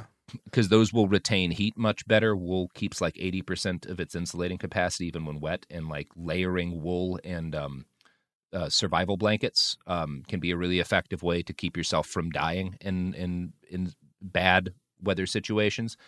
That said, depending on where you are, there may be no realistic way to protect yourself in the, like, if you are in certain parts of the Midwest at certain parts of the winter, it may not matter so much, like, what blankets you have access to if you get stranded. If you're stranded in the wilderness and there's no, like, structures around you, then if it's negative 30, there's only so much you can do. There's only so much, I do love collecting lock bypass tools. It's one of my favorite things, is just to have these and practice using them. Something I got for when I went to the Earth-First Gathering that worked out pretty well was a foldable solar panel that connects to USB. That's enough to keep my phone alive always. So in terms of always wanting a map, this little foldable thing is enough to keep my phone able to have a map, assuming I have cell service. So I was skeptical of how much this thing could work, and it did a decent enough job. It even kept like my iPad Pro powered as well. So it had a decent amount of square footage once you unroll it. So that was very useful. But yeah, I mean, I really like lock bypass stuff. It's one of my other hobbies. So there's a variety of tools in that type that it's nice to get like a decent collection of. Also, like, especially now, but probably in general, like, have masks. Like, just in general, like, sure, have masks, have lots of them. Make sure you can change them. Yeah. Have a gas mask if that's at all physically, fiscally possible for you. Mira is the one I think Garrison and I would both recommend to 99.9%. If you want like a very good gas mask, a really good gas Mira mask is wonderful. Again, all of these kits, there's the kit of like, okay, what is what's necessary? And then there's like, all right, if you have money or if you have time that you want to learn extra skills, what are other things? Like lockpicks. If you're just a random Joe and you've never, like, don't throw lockpicks in your kit if you've never done any lockpick shit. They're not going to help you. But if that is a skill that is worth picking up and that will make you like more resilient. And a 14.9 millimeter anti-material rifle. You're always going to need one of those. They stay supersonic at up to 3.5 miles, which is really useful. So definitely, and they're only. You probably aren't going to spend more than $25,000 getting one set up. So it's really for the price of a fairly new Toyota Prius. You could have an anti-material rifle that can pierce armored vehicles at several miles distance. And really, what is more pragmatic a survival tool than that? Ammo for it? It's only like $30 a round. That's just a moderately expensive meal per bullet. Christopher? Do you think that corporations like Walmart or Amazon could become more militaristic as militaristic? Yeah, I mean, yeah, I think absolutely. The trend that worries me is Amazon's increasing collaborations with and deeper connections with like the FBI and other kind of law enforcement agencies. The degree to which Target has also, like with the FBI and like with other agencies, because their anti-shrink department and whatnot, they're like the surveillance they've built to stop theft is so advanced. Yeah, they have one of the best crime labs in the whole United States. Yeah. Organizations like Tiger Swan, which is a mercenary group that the Dakota Pipeline people, the DAPL folks, like hired to crack down on the Standing Rock protests and have worked in there's other organizations like that were active during the BLM protests and kind of I do think we're seeing a paramilitarization of a lot of these corporations in order to protect what they see as their financial interests. And that is proceeding rapidly. And it's not the thing that I'm not most worried about them like having armed forces, although there will be some degree of that. That's already happened. Like in Portland, in downtown Portland, there are armed, effectively like mercenaries guarding certain businesses in certain areas, like as a result of like, to deal with quote unquote the gun crime or whatever property crime that's raised. But the thing that I think is most concerning is the degree to which they are professionalizing a paramilitary surveillance apparatus. And Amazon has done it to do stuff like crack down on union organizing and whatnot. So I'm very concerned with that. I think that the dimension of it that's most frightening is not necessarily like the Shadowrun corporations buying armies, but rather corporations buying like intelligence agencies is kind of the thing that I think will actually be the biggest threat. Because in a lot of cases, generally speaking, if I have to deal with an armed security guard or a cop, that security guard is going to be less of a pain in the ass than the cop. Not always, but as a general rule, I'm less worried about security guards than cops, even armed ones. I think another thing that's important to keep in mind is that, it's there's really like, I really don't think there's a danger that we're going to go back to like East India Company style, like people with mass armies, because it's literally too expensive. Like you can't. It's too expensive, and the armies that exist already do that. Yeah, you don't need them. But I mean, I think that the thing that's like scary outside of the intelligence stuff, which is terrifying, but it's the stuff they do down, like I guess you call it down the supply chain, which is like, like Coca-Cola murdering union organizers with paramilitaries, right? They tend to work through like corporations will back rebel groups, right? Corporations will back in Colombia you see a lot of this, of like you have these sort of like these. I mean, some of them are backed by just directly by landholding corporations. Some of them are backed by just individual large landholders. But you get these like, you get basically these paramilitaries that are sort of the third wave after the army goes in, and that stuff's very scary. And we're probably going to see more of that. And yeah, but I think it's kind of important that there's an extent to which, again, you'll see them having their own mercenaries, but a lot of the time there's some kind of when companies really need to kill someone, they tend to outsource that to another sort of paramilitary organization that's like not directly in their supply chain. It's like it's not directly under their chain of command. Mm-hmm. So yeah, that's a good and fun time that will probably just get worse. Mm-hmm. Speaking of corporate fuckery or whatever, we're gonna get a Coca-Cola ad. I hope we do get a Coca-Cola ad, because nothing soothes my quench like a cherry vanilla Coca-Cola. Nothing soothes your quench? Did you just say that, Garrison? That's what I said. Those are words that came out of my mouth. We're back. Okay, Robert, somebody had a question about an article you wrote back when you worked at Crack about a woman who was hiding from their family. The end of the article, you mentioned that you haven't heard from her in a couple weeks leading up to publishing, and they want to know if you've ever heard from her again. So yeah, that's a bummer. The pseudonym, I'm not going to use her real name in this, but the pseudonym I used for her in the article was Azame. She was a woman who lived in the EU and was under threat of honor killing from her family, who were from Pakistan in origin. Because she was an atheist, was not a religious hardliner, and didn't want to be. And for years, she had kind of hidden that from her family. Like, she'd moved out on her own, but she'd hidden the fact that, like, she had a boyfriend. She'd hidden the fact that she'd, like, played Dungeons. All of this stuff. Like, she played D&D and was, like, scared that, like, that was, like, her dad would literally fucking kill her. And this is a thing that happens. This is a thing that happens in the United States, in the EU. It's a problem with, like, fundamentalist Islam. And that's not the only religion there's honor killings as a result on. But that was her specific situation. One of the things she was frightened about is her family would go back to Pakistan regularly, and she was concerned. She wanted to go because it was her only way to see her grandparents, but she was also concerned that if her parents found out when they went back, they would basically imprison her somewhere where she would not be able to get out and get back to her home, and she would be forced, be married off or something. So she was working with an organization in the country, in the EU where she lived, that helped people extricate themselves. And the kind of one of the last things she told me is that, like, well, the thing she was looking at doing, because she was so worried about her dad, was a total break. Was like one day, with the help of this organization, she would just be gone and in another part of the EU, and would have a complete break from her life and would completely stop living as the identity she had her entire life. And I never heard from her again after that, after like 3 or 4 different interview sessions. And I still have not.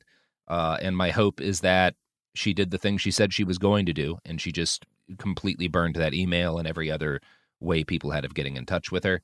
And she's doing great now, but I really have no idea. I have absolutely no idea what happened to her. So the people want an update on the quest for eel horse. Still no horse. Still have not found an entire horse carcass. But one day it'll happen, you know? It'll happen. Okay. It's gonna be good, Garrison. That gator that I shoved a duck inside and a turkey next to was pretty good. It was great after I dug it out of the pit as you were wrestling people screaming. Well, that's the only way to properly cook it the right amount of time, is to get drunk enough that people have to fight you to remove it from the fire, Garrison. Uh-huh. That's how cooking works. I don't know if you've done much of it in your life. You'll understand one day. This is a question that I find interesting because I feel like it really misunderstands. Not to like insult the person asking it, but that's Which not question? That's not what I'm trying to do. Which question? The question is, what population can the post-capitalist world sustain and thrive on with our ideas and concepts? 8 billion, like we currently have, 6 billion, 2 billion, less than a billion. Like, how many people are you willing to lose to achieve sustainability? Because I frequent the solarpunk community and are optimistic with proper technology and eco-sustainability techniques we can maintain a population close to what we have now. And yeah, I feel like just the framing of this question kind of approaches our current problems and the solutions we have in a weird way, because I don't think we're not trying to reach a peak population. We're trying to make sure the people that we have enough stuff to live well, and we have that right now. We overproduce everything. We make about 1.5 times as much food as we need to feed everybody, yet there are billions and millions of people who go hungry. So it's not it's approaching this question. It's an allocation issue. Yeah, so approaching this question in terms of like, how could the post-capitalist world thrive on our ideas, and like, we're not trying to like reach a certain population number. I think going it from that way is kind of a little silly, because I feel like it should be the opposite. I don't know why I don't think we need to start with population then go down. The point is look what we have. Here's the people. Let's distribute this like a network instead of a top-down kind of system. Yeah, I think that one of the things you have to, if you're trying to talk about social ecology, one of the things you have to resist is this idea that like overpopulation is any part of the problem. It is not. Not right now. Overconsumption is a problem. But there's plenty of resources. The problem is, again, one of allocation. And if you were to actually develop a much more equitable society where people were getting enough, one of the things that we have seen demographically all over the world when the level of kind of when the sort of resources available per capita in a population increases, is people have less kids. And like I think that, it's certainly good to say that like in a world that is more equitable, the human population will naturally level off and decrease somewhat. But that the thing that's not the same as saying that like we need to decrease the population. We need to increase equity and make sure that people have access to the resources that they need. And also that people who are massively over-consuming aren't allowed to do that anymore, you know? Yeah. That will solve the problems. And scale back all of the resources being put towards useless growth and putting it towards better distribution. Thus, actually, I mean, like, the questioner used the term, like, post-capitalist. I don't think we're going to get to a post-capitalist world, ever. Like, at least not when I'm alive. I don't think, like, a world, no. Will there be post-capitalist areas? Probably. But we're never going to get up there. There's never going to be a post-capitalist world. I don't think that. I also think it's entirely possible that we will reach points that people in the time will not necessarily consider post-capitalist, because it will be the same states and a lot of the same institutions and organizations that were there as a kid. But people who were, looking at it from a perspective today might consider post-capitalist, because that's generally how change happens. You're about, right. Like how democracy increased in the UK, but they still had like a king. It's like, when did they never really reached post-monarchy, but it's also not the same system that they were run by in like 1400, It's wildly different, and there's much more representation for more people, but that is not, that there's also, you also have your Soviet Unions and your killing of czars, and which are very, which is fine. And I like killing czars, but change happens in a variety of ways, and change can be revolutionary in its effect without being a clear break. Yeah, I'm just trying to think of like how we're talking about like the capitalist world thriving. Like I don't view 8 billion people thriving right now, even with that. Like that's not what's happening right now, and we need to change the way distribution of resources works drastically, and doing that will make everyone's lives a whole lot better, and it will also maybe limit some of the endless growth, and those things aren't opposites. And I don't know how like we can say those things, but the path to getting there is certainly a lot more ambiguous. Yeah, and I think I think one of the ways in which the left goes wrong often is kind of looking at things that have been tried before and didn't do the trick, and saying like, well, what we need us another Bolshevik revolution. We need to bring us back that hammer and sickle. And it's like, well, they gave it the old college try and they did not win. And you can be angry at that or whatever, or you can be like, okay, it's the same. And hey, it's every tendency. I can look at the fucking Makhnoists and be like, well, that was based as hell, and you know what? It didn't do the fucking trick. So I think there's a degree of humility that needs to be had in terms of like what actual change that makes a more livable world will look like, and the way in which that's one of the reasons I did enjoy Kim Stanley Robinson's Ministry of the Future, is a lot of it is about the end of capitalism in a way that is not it doesn't look like a lot of ends of capitalism have kind of been posited by.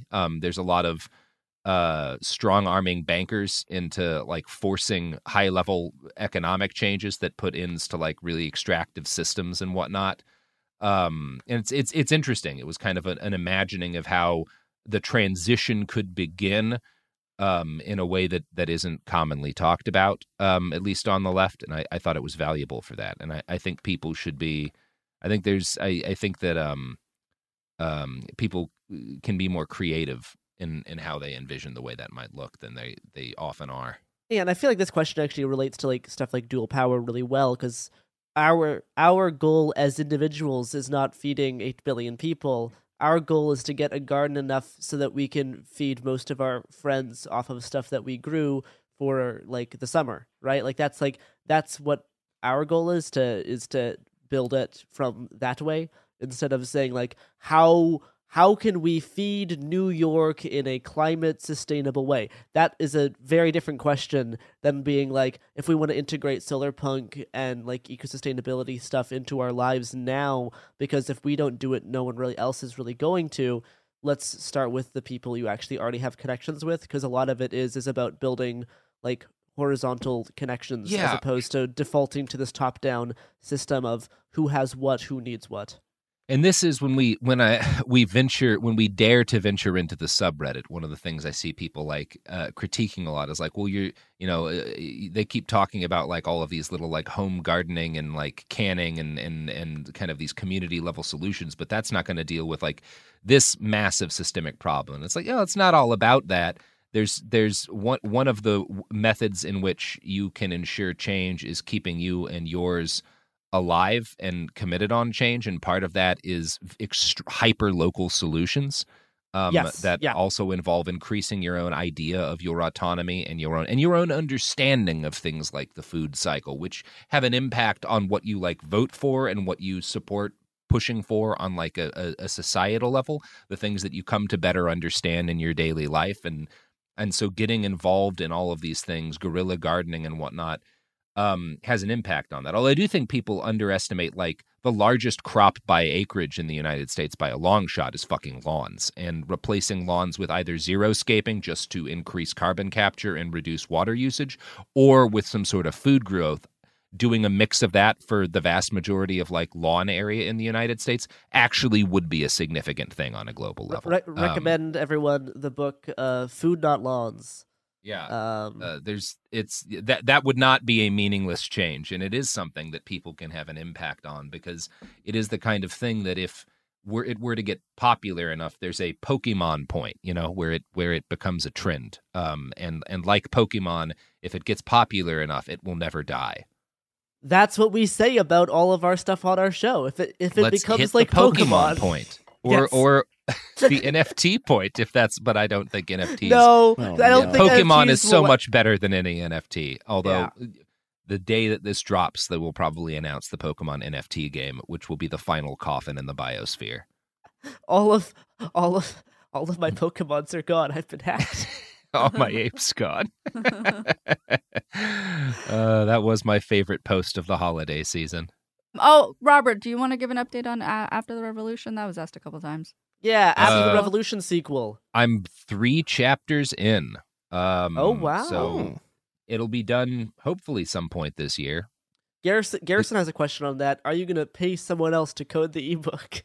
No. We pay you, Garrison. No. Why would I do that? I don't want to code this ebook. Well, I have to work on the Daily Show now. I cannot code this fucking ebook. we all have things to do we don't want to do. Oh, gosh. Oh. All right. I'm so sorry, Garrison. I'm so sorry.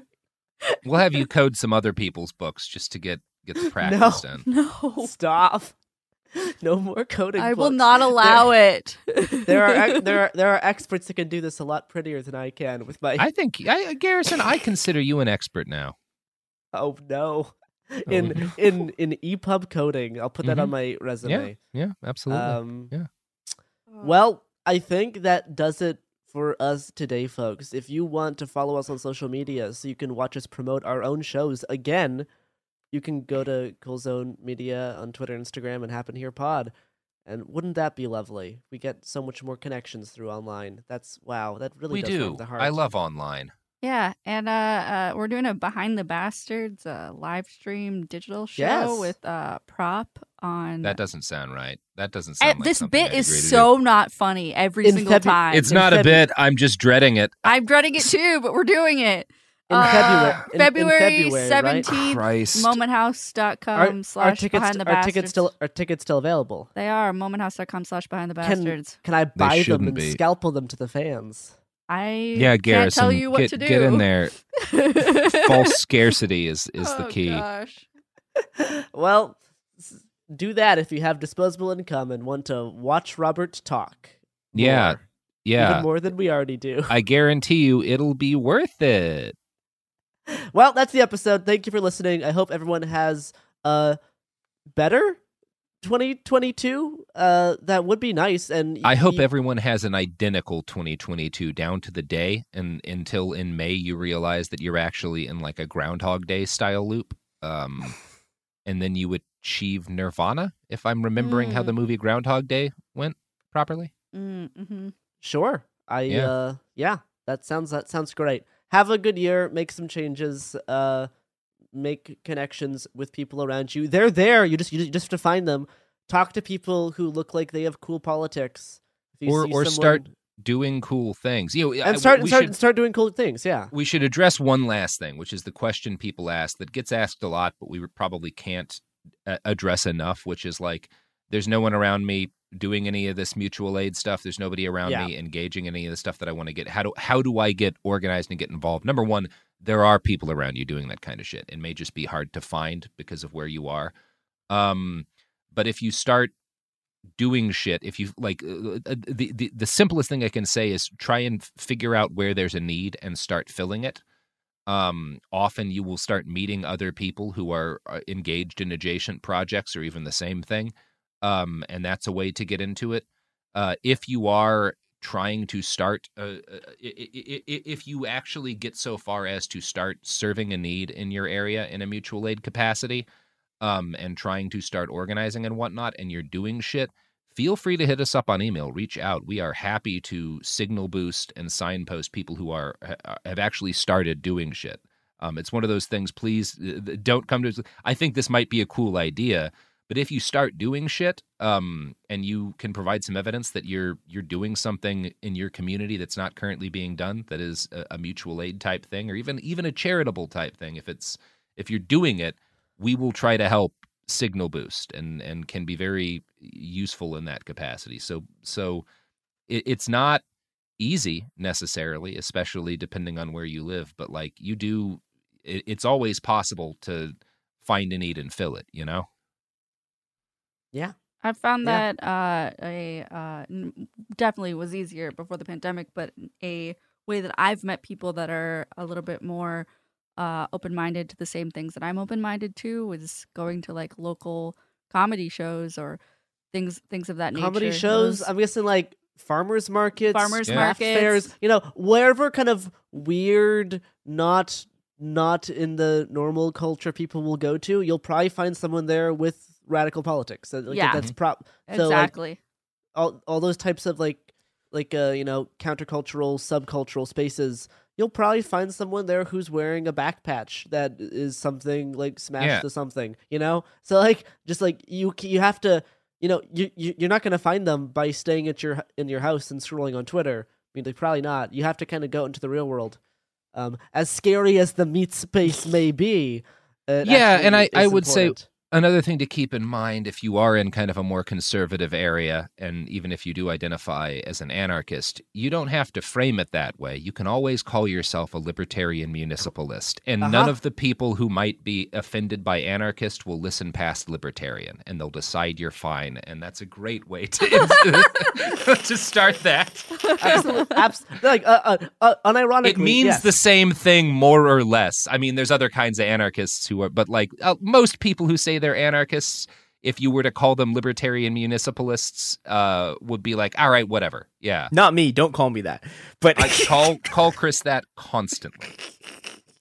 That's it. We'll be back tomorrow, or maybe not. I don't know what day. Probably tomorrow. Probably tomorrow, maybe. Yep. That's what I'm saying, and it's been said. If you say so, bye.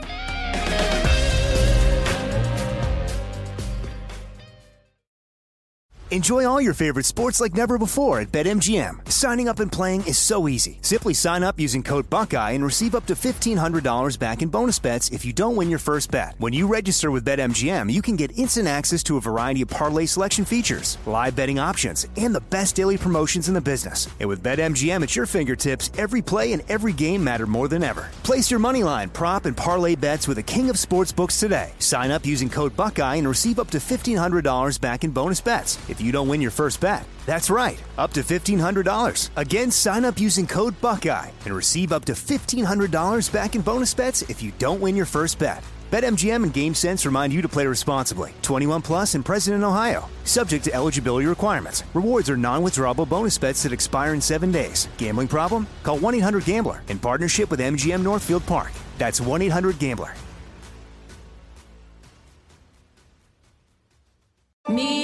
Focus Features presents Back to Black. I want people to hear my voice and just forget their troubles. Experience the music and her story. Know this. I ain't no Spice Girl. Like never before. That's my daughter. That's my Amy. On the big screen. I want to be remembered for just being me. Amy Winehouse, Back to Black, directed by Sam Taylor Johnson. Rated R, under 17, not a minute without parent. Only in theaters May 17th. Do you dream of a healthier life, but education feels out of reach? Trinity School of Natural Health makes holistic education accessible with online programs to fit your busy schedule. Trinity School of Natural Health makes holistic education accessible with online programs to fit your busy schedule. Trinity School's Certified Natural Health Professional Program is the perfect entry point to gain foundational knowledge to empower yourself, your family, and your community to live healthier lives. Turn your passion into a career. Visit trinityschool.org for more info now. The wait is almost over. Get ready for the 2024 NFL season as the full schedule is announced. Bring it on. Every rivalry, every rematch, every rookie debut, every game revealed. The 2024 NFL schedule release, presented by Verizon, coming in May. Live on NFL Network, ESPN2, and streaming on NFL Plus. Terms and conditions apply to NFL Plus. Visit NFL.com/schedule release to learn more.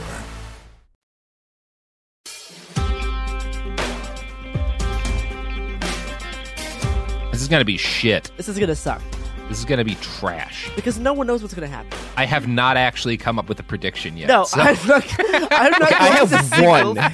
I have one that I came up with before the show. Yeah. Have we opened it? I don't know. We've already started. Okay. So we were supposed to. This is it. Could happen here, everybody. Podcast. Things falling apart. How to maybe make them fall apart less. Sophie pitched the great idea of why don't we do an episode that is our predictions for the new year. It's really not my idea when people ask so for this, it so this many was times. Sophie's idea that she's been talking about this idea, for a long time. Sophie's idea alone. It sprang fully formed from the side of her head like Athena from Zeus's skull.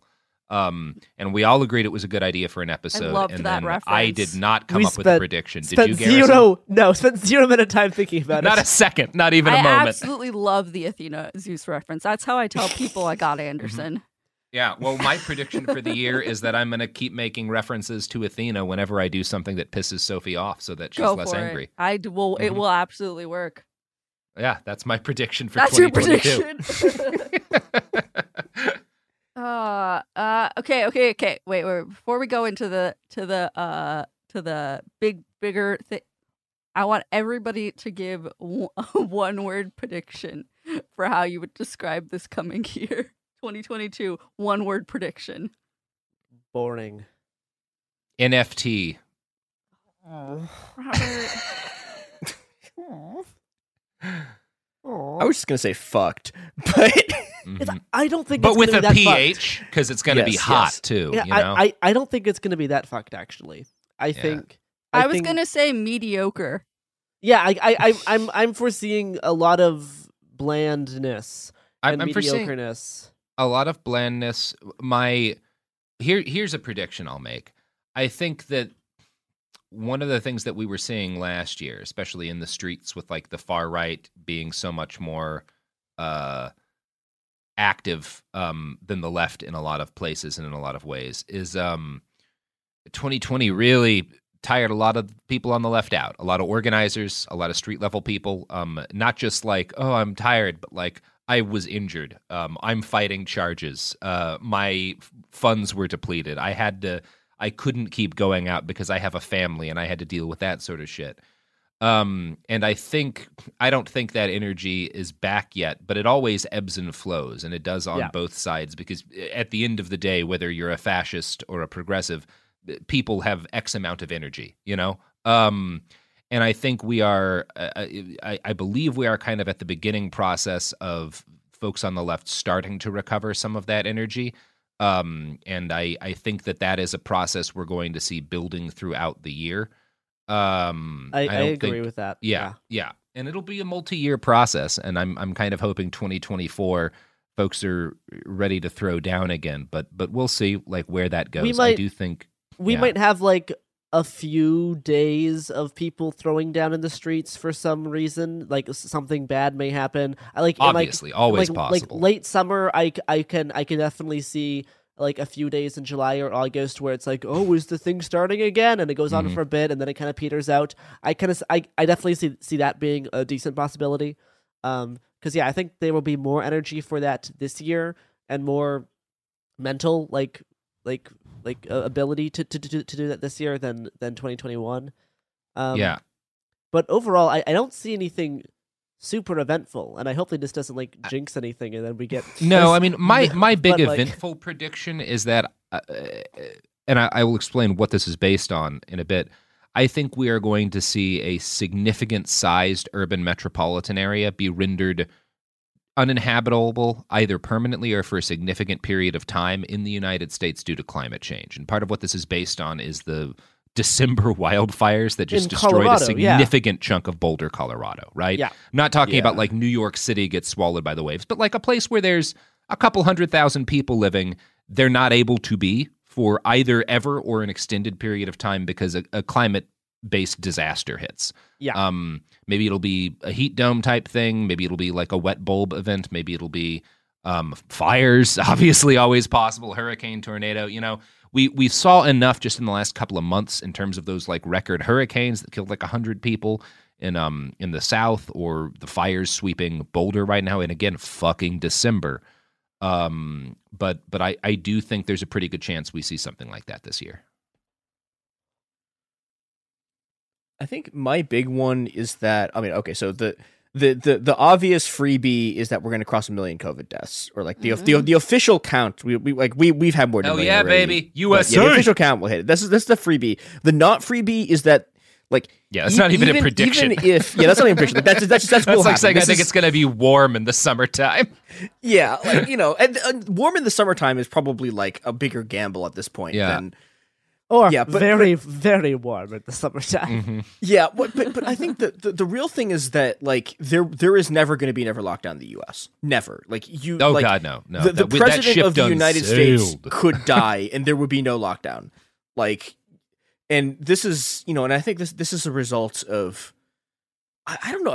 I wonder what you think. This my thesis for what was going on in 2020 was that, like, I actually think the Liberate Wisconsin stuff, I think that actually worked. Like those remember in 2020 there were all those giant like a bunch of people showed up with guns to Capitals. Absolutely, it worked. Yeah, it worked, and it was like, but they did terrorism the very usually thing. Works. It's a very effective way to get things done. Well, but and I think there's an important lesson here though, which is that, like, so the state will never, like, very very rarely will the state ever, like, directly, like, they won't immediately back down, right? What they'll do is, like, they'll make an enormous show about how they didn't grant any concessions, and then they will grant concessions. Or, like, you know, this is the thing with the riots, right? It's like, okay, people are talking about, like, why do we not, there's not going to be any more stimulus checks, right? And the reason there's not going to be any more stimulus checks is because nobody's rioting. And, you know, like... what kind of stimulus checks you get if a couple of targets get redacted. Yeah, like, you know, if you burn down another police station, we will get more stimulus checks. It's just that you have to, you know, there has to be another police station burned down. Right, but like this is the you know, the right was extremely effective at this, right, in a way that people just don't really talk about, which is that it is now politically impossible in the U.S. Like no one will ever do another lockdown because people will show up with guns and they don't want to deal with that, and they've decided that just kill a million. Like, you know, we've already killed the entire population of Seattle. Like, they're dead. Like, we'll just keep killing more people and more people, and it's just here's never. The thing. I think people often are going. I think people on the left attack the Biden's COVID response for a lot of the wrong things. Like, the thing that I would go after him for is, like, yeah, he didn't just say, here's a bunch of money, don't go to work, we're not going back to school, like, stay at home, here's a pile of cash, which might have worked. It was worth a shot. But past that, a lot of this was beyond, by the time he came into office, the armed militant cultural movement against the idea of COVID precautions was so advanced that, like, what more could have been realistically done other than trying to give people enough money again to actually stay home, which again is the thing I think it's most fair to attack him on. Like, okay, I mean, I'd say this, like shit's beyond Biden in a lot of cases. Yeah, but I don't, like, okay, it was like, well, what could have been done? I don't know. Like, if you're looking from the perspective of the state, they could actually have deployed the intelligence services against them instead of doing, like, one dumb entrapment plot, right? Like, well, sure, but that's also that starts before Biden, and by the time he's in office, I mean, like, it's like, you know, but like, yeah, call their bluff, right? Have a bunch of people show up to the Capitol, and then it's like, okay, here's the FBI. Like that's a thing that, like, if you're a liberal statist, you could do, and they just don't want to because, like, partially they don't want the conflict, and partially because it would look really bad for them heading into the midterms. It would look really bad, and also I think this is less the FBI is kind of much more centrist in terms of their politics as an agency. But, like, when you talk about a lot of federal and state aid, yeah, most federal and state, like, I don't know that they can rely on them. Like, and they don't know that they can rely on them. Even the FBI is like, yeah, they're using the Proud Boys as informants, like, against anarchists, like, yeah, so yeah, like they're not. Like, I have an appreciation. What I will say is I have an appreciation for the fact that by the time Biden was in office, it may have been an unsolvable problem, which doesn't let him off the hook for things that were objectively bad decisions, like not doing shit for stimulus, like pushing to open the schools, like, you know, a number of other things that he's done. But also, like, if he had done all of the right things, we still might be at exactly this death toll because there are cultural issues here that were very advanced by the time he took office. And I do think, like, it's whatever. I'm not saying this to let Biden off the hook or support the Democratic Party. I'm saying this because people need to have an accurate conception of the problem. And the problem is so much deeper than what a technocrat could have handled by making smart policy. Ad break. Yay. A break. And we're back. From outer space. Actual prediction, Republicans will win the Senate. Mm-hmm. Yeah. Which seems pretty... Like, I think there's a decent chance Democrats can keep the House, but I'm pretty sure Senate's going to go back to the Republicans. I mean, they are damn near in control of the Senate as it is. Yeah, I mean, but yeah. But I do believe that's going to happen. And let's see, does not seem, that's not that far-fetched of a thing. And I don't know, there'll be some other kind of tech fuckery. The space between Elon Musk, Peter Thiel, Silicon Valley, I think there's gonna be some worsening development of technocratic stuff, possibly with like the mask of trying to like fix climate change or something.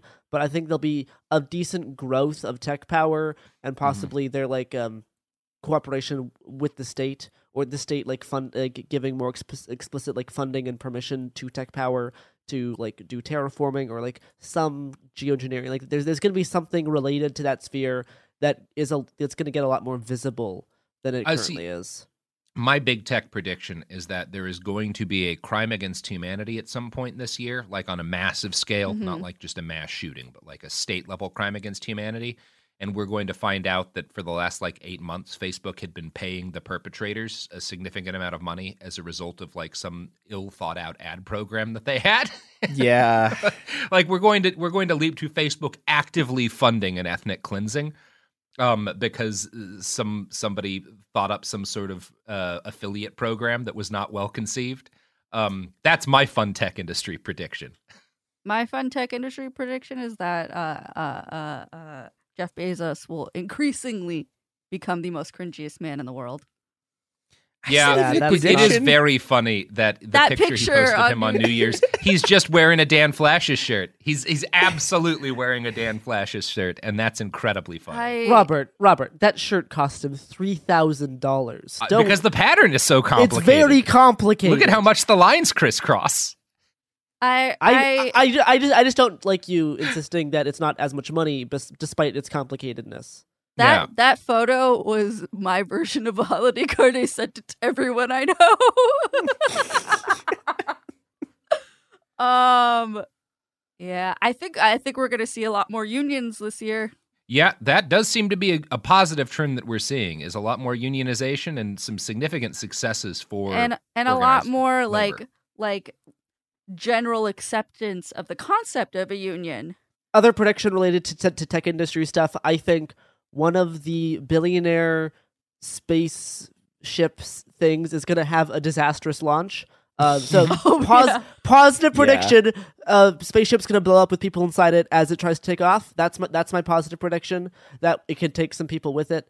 Sorry to the workers who are going to be probably harmed at that, but it can take some people out, so it's going to be funny.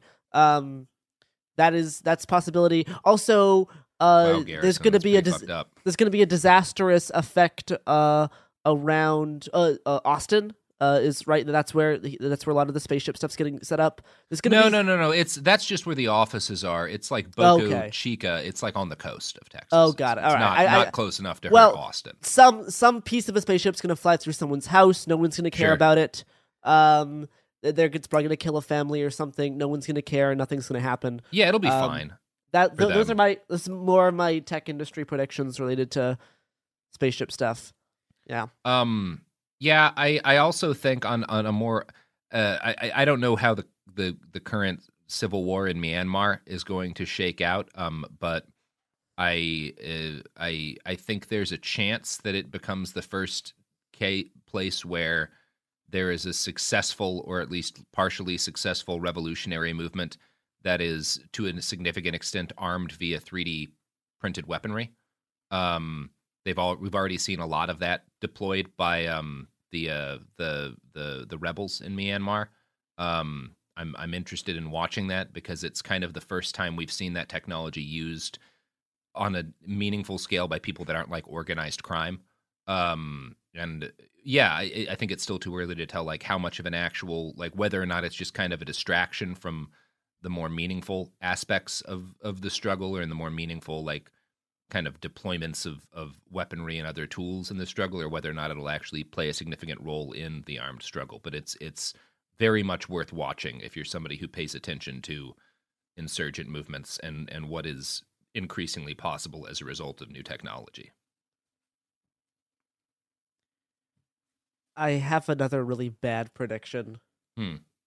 J.K. Rowling is going to release a book on gender. Oh God. Or she'll fund a YouTube channel. Yeah, something. I think there's a decent chance she has been writing a book about gender, and she's going to release it in 2022. I think that is an actual serious prediction. Just go away. And a whole bunch of liberal moms are going to buy it for each other, and they're going to read it, and it's going to be bad. And that's my horrible prediction. She could be so beloved if she had limited her comments after publishing Harry Potter to repeatedly telling people that wizards are constantly shitting their pants. If she just didn't use Twitter after anything at all, and she could have been a different person. It's the Dave Chappelle thing. Just stay off. We all would have loved you forever if you could have just gone off and counted your money and left us alone. Yeah, go be rich somewhere. It's fine to be done. It's fine to be done being famous and influential. You did great. You did great. You never needed to come back. She did. I'm not sure if she did great. She did. She did. She did. Look, again, this is all colored by, if she had never come back into the public eye, all it would have been is like, you remember that lady who got like 12-year-olds to read 700-page books that one time? Like, people would not be as critical of the actual content of the Harry Potter books if she just hadn't kept coming back and saying shit. Anyway, so that's my prediction. And then like didn't stop, and then did not stop, and then was told bad, really, really bad, and then kept doing it, and kept doing it, and kept doing it, and kept doing it. You know what people should be? Look, if you're listening to this and you're a millionaire who was like hugely popular for some cultural reason in the late 90s and early 2000s, think about Bill Watterson. Bill Watterson, 1995, ends the most popular comic strip in the history of comics and spends the rest of his life in fucking Iowa painting landscapes and never talks to anybody with a platform again. And everybody loves Bill Watterson. Like, not a single person has a criticism of Bill Watterson. Just do that. Just do what he did. Just go paint landscapes in Iowa and don't talk to journalists or get on Twitter. It's fine. Does Bill Watterson believe regressive things about gender? Nobody knows, because he doesn't say anything. I think another prediction that is actually decently possible, I think we will get more and more cities and or states to decriminalize hard drugs in certain possession amounts. I think there's a number of bills going around California and a lot of other states, and I believe that'll start to become more and more common. Which will be great. It would be nice if they get legalized, but get what you can for now. Yeah. Speaking of drugs, here's CBD oil, sponsored by heroin, by Big Drug. Here you go. Have fun. Stay safe. We're back, and I just want to let everybody know that if everything gets legalized, we will be sponsored by methamphetamine so fucking quickly it will make your head spin. I will never turn down a drug sponsor, except for like superfoods. We don't do superfoods. We don't do brain pills. No. But heroin, I would advertise the shit out of heroin. We don't do. I'm already ready to advertise heroin. We don't do the hair loss drugs. We don't do the. But heroin. Hey, is life depressing and difficult? Don't do you know what'll make life easier? I take it back. Heroin. I hated that I helped that bit. Chris, you were saying something before break. My one serious prediction is I don't think I think we're gonna get one more big like Latin American uprising, and it will not be in Argentina. I have been eating shit for 3 goddamn years predicting it's gonna be Argentina because it's like, oh, they're getting an IMF bailout. Like, oh, it's never Argentina. It won't be Argentina. It will be somewhere else.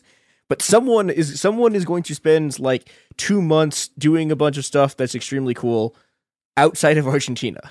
I kind of think I don't know. I'll be interested to see what happens in Brazil because it's hard to get a sense for the exact numbers, but there's potential there. There is potential there. With what's happened in Bolivia and what's happened in Chile, there's momentum in exciting. The broad area. There's some exciting. I will say, I was saying, there's like enormous protests in Brazil like all the time. Oh yeah, like, sure. There's like massive. It just hasn't sort of like it hasn't turned into like everyone fighting the cops and like and I don't know if it will because like I don't know. I mean, this is my vibes based interpretation of it, but it feels like the Workers' Party has enough of a handle on the protests that they're not gonna sort of like explode because the PT just wants to win its election and get out of Bolsonaro. But well, yeah, and I mean the possibility of any kind of like actual revolutionary insurrectionary thing relies heavily on like that path not working for people. Yeah, like they're not being that kind of safety valve. Well, I mean, I say this: if they arrest Lula again, like, I don't think Bolsonaro. I think there will be Bolsonaro fires. will die in his own shit. Like, yeah. That might happen even if his party stays in power. I mean, that's true. He's actively dying as we record this episode, which is very funny. I got, as a result of one of our ad campaigns, several Aura picture frames this year, and right now we're loading one up that's just pictures of sick Bolsonaro to keep in my living room. I love So anytime I walk past, I can look at Jair Bolsonaro hacking up a lung or having shit sucked out of his nose from a tube. I will say, my one more like very fast prediction about this is that Kissinger is going to live. He's not going to die. Oh, damn it, Chris! God damn it, next Chris. year. Fuck you, Chris. I allowed myself to hope for about 8 hours, and I think he's going to live. Sad, but maybe I'll be wrong. I don't know. It would have been pretty cool if Betty White's last action had been some sort of anti-Kissinger jihad. Just take out Kissinger. Yeah, she becomes the most loved American in human history. Like goes out just like jumping out of an airplane. Like she parachutes into Kissinger's house with a flincing knife. I'm going to say in Colorado, Oregon, or Washington, we're going to get our first safe drug injection site opened. I know they've been there's a pretty good shot of that. They've been very successful inside different parts of Canada, specifically Vancouver, BC, and I believe one of those 3 states is going to get the first one. I hope it's all of them. Yeah, if you want to support some of those people up in Canada, go to Heroin Mart and buy a shoot dope, fuck the cops hoodie. Mm-hmm. Yeah, but safe drug injection and ingestion sites are have been very good at preventing deaths in Vancouver, BC, and there's just a good idea in general, and I'm really excited at the prospect. They're an incredibly good idea, and they also, if you're trying to, again, talk about this to conservatives in your life, they're cheaper than just letting people be addicted to drugs on the street because people don't steal stuff. Also, when their heroin's free. Also, they won't have ridiculous medical bills that get paid by the state. And they're more likely to seek treatment, even if you don't mandate that, especially if you don't mandate that, because as a rule, people don't like having problematic addictions to drugs. And if they can deal with their immediate needs and also know that there's help available, they will often choose to get help. So, and I think I have one more actual prediction, is that a new Matrix video game will be announced, and that is all of my predictions. Oh, we should probably talk about Matrix 4 briefly. That's what the people want, Garrison. It is what the people want. And for the record, this is going to be controversial because some people have no taste, but we both think it fucking ruled. It is fucking dope. Possibly the best Matrix film. It was really fun. It's very good. If you think about it for any amount of time, it gets very good in the way it addresses the system's power to incorporate revolt as a part of the system, which was already teased inside Matrix. As a monetized aesthetic, Reloaded. But yeah, like the Matrix using the weapon that wants to find you against you, and the Matrix weaponizing all of your ideas against you, is very good. I know Lana put a lot of thought into this, particularly around who she is, how she's developed, and how her work has been turned against her and what she believes. both by like the people and also like corporately in terms of like achieving the correct amount of meta that it's not useless drivel while still actually being aware of what it is. I think was done well. I know there's some people in like the postmodern thing who think it doesn't go meta enough, and I think that's nonsense, because if you go if you point out that pointing out revolting against the system is part of the system, then you've lost everybody. Like, no one cares, because you can add on those layers endlessly and it's just drivel. So I think they got the correct amount of meta while then not abandoning that idea, but moving it on, being like, you know what's more important than being meta is making friends and finding human connections, because going through the world like this isolated, like Thomas Anderson is when he's in the Matrix, as a game designer, a big part of that problem is that he's very isolated, and the whole point is like, no, you need to find friends, find connections, get have people around you to build a network and actually start like loving other people is really one of the only ways out of this looping cycle and layering of matrices that we always live in. It's a wonderful film. I could talk about it for hours, but we could do a whole podcast that's just talking about why we enjoyed Matrix 4. But it's pretty fun, and the only thing I'll add to that is a lot of people, fools is what I call them, are angry at the fact that it ended with the Brass Against cover of Rage Against the Machine. It was so good. It was so good. It was so good. And the cover of that song opens at so the lead singer of Brass Against became briefly famous late last year. While playing that exact song on stage, she urinated into a fan's mouth, and the song the cover that ends The Matrix starts at exactly the moment where she peed in that guy's mouth during the live show. And I am certain that Lana Wachowski was planning to use the original Rage Against the Machine version of that song. And then that news dropped and was like, well, let's get these Brass Against people. I want the piss song. One other thing I want to mention, my theory, is reflecting on the analyst as a character and how he relates to kind of the meat space argument and how digital systems and algorithms and social media operates. If you listen to him talk, and within the whole context of the film, I think there's actually some more insightful points than what you might originally suspect around like social media, and digitalness versus realness.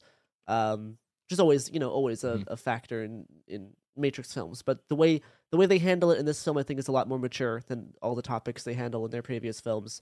And I mean, there's just so many like really good like single lines that offer like really good like, oh wow, like that's just like a very good point, and then they just move past them so so effortlessly. Like you could focus on any one of those really good lines, and they just offer up so many at many points. And I like that they turned the Merovingian into Ted Kaczynski. It's just fun. Like at the end of the day, it's just actually really fun, and it doesn't feel exactly like the other movies in the series, which is what I want. I don't like reboots. I wasn't a fan of the Star Wars reboot because it was like, I've seen this again. Movie. Yeah. I like that I like that a lot of the action in this movie, right up until kind of the end, feels perfunctory, and like Lana, like kind of saying like, I don't care about this part anymore. Like I've done the guys fighting agents in bullet time. That, at the end there's some more loving action set pieces, but like from the beginning, it's much more like a really fun commentary on how Hollywood works and how the video game industry works. There's a fucking Mass Effect joke in there. There's a joke about like the 1999 or 2000 Matrix video game that happened before Garrison was born. It's so fun. It's just a lot of fun as a movie. It's rad. Well, any other final predictions before we wrap up this extremely well thought through episode that we've poured our hearts and minds into? We really did. Dr. Oz is going to go down in flames. Oh, I hope so. Oh man, if that I really have no idea what to expect from that I have campaign. no idea. I'm not making any prediction on that because I have no idea. I have how no it's idea. gonna go. The only thing that I'll say is that one way or the other, it's going to be a bellwether. If it like goes great for him and he wins easily, we're going to see a lot more. A lot of Dr. Oz. Phil is absolutely rolling into fucking Jesus Congress if that Christ. works for Oz. And other people who are kind of occupy similar cultural spaces will do the same thing, and then we'll have congressional inquiries about whether or not this simple trick will burn belly fat. It's gonna be really it's like if that's what happens, like the thing Trump's gonna be remembered for, like is being like, well, the thing Reagan's gonna be remembered for is being just like 50 years ahead of his time before we're literally all entirely ruled by just reality TV stars. Mm-hmm. Whose wives are great at giving head. Did everyone already forget the Nancy Reagan throat goat discourse? Yes, I understand the Nancy Reagan throat goat discourse. Everyone was so exhausted that. Yeah, if you didn't catch this, it's a very well-known secret and has been for like 50 years that back before they got married and probably after, Nancy was famous for giving the best blowjobs in Hollywood. As Garrison tosses the cat every single episode, so I disdain this discourse now. Yeah. 2022! It's a year. We're in it. Okay, my last prediction is I actually do think this year is going to suck slightly less than 2021 did. Yeah, mediocre. Now, this is probably the big one I'm going to eat shit on, but like, hopefully, something you don't good is going to happen. Hopefully, you're right about it. Sorry. Yeah, I'm hoping. No, yeah, I think that there's a decent chance that it's better. It's at least in some ways. The climate stuff, as it nearly always will for the foreseeable future, will keep getting worse. But yeah, I think there's actually a chance that COVID will get better, not because of any policy decision, but because Omicron, literally 90% of human beings in the world get it, and those that survive, COVID stops passing on as much, which is kind of vaguely speaking what happened with the influenza and other epidemics. I will be probably foolish in making one more prediction that is like around the fall we will not see spikes as big as we saw this last year. I do think there'll probably still be some, but I do think the numbers are going to be generally trending down. After Omicron hits its peak, just because how many people will get infected and how many antibodies plus vaccines will be circulating. And how many people have already been who don't take the vaccine will already have like died off.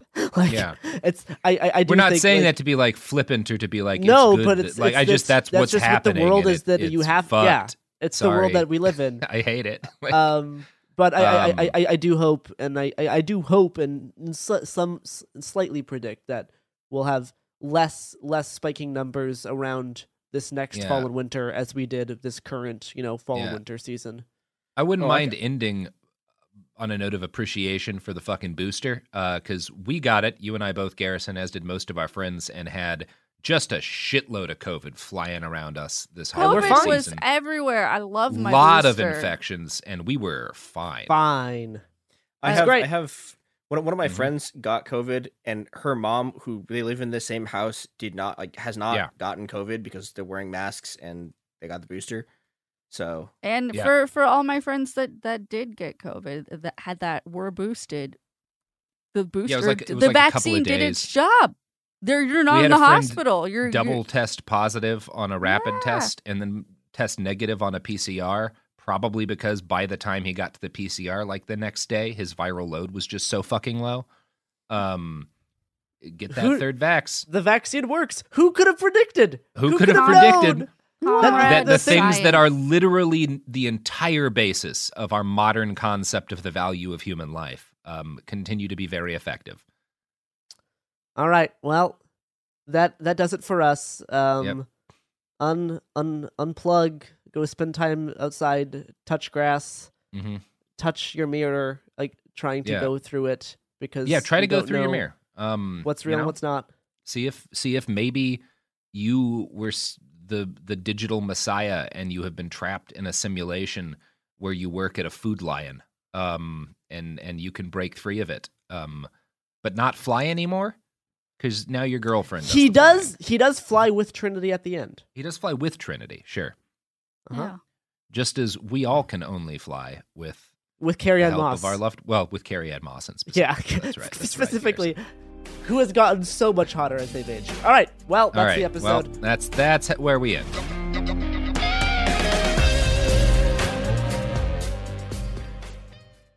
Enjoy all your favorite sports like never before at BetMGM. Signing up and playing is so easy. Simply sign up using code Buckeye and receive up to $1,500 back in bonus bets if you don't win your first bet. When you register with BetMGM, you can get instant access to a variety of parlay selection features, live betting options, and the best daily promotions in the business. And with BetMGM at your fingertips, every play and every game matter more than ever. Place your moneyline, prop, and parlay bets with the king of sportsbooks today. Sign up using code Buckeye and receive up to $1,500 back in bonus bets if you don't win your first bet. That's right, up to $1,500. Again, sign up using code Buckeye and receive up to $1,500 back in bonus bets if you don't win your first bet. BetMGM and GameSense remind you to play responsibly. 21 plus and present in Ohio. Subject to eligibility requirements. Rewards are non-withdrawable bonus bets that expire in 7 days. Gambling problem? Call 1-800-GAMBLER in partnership with MGM Northfield Park. That's 1-800-GAMBLER.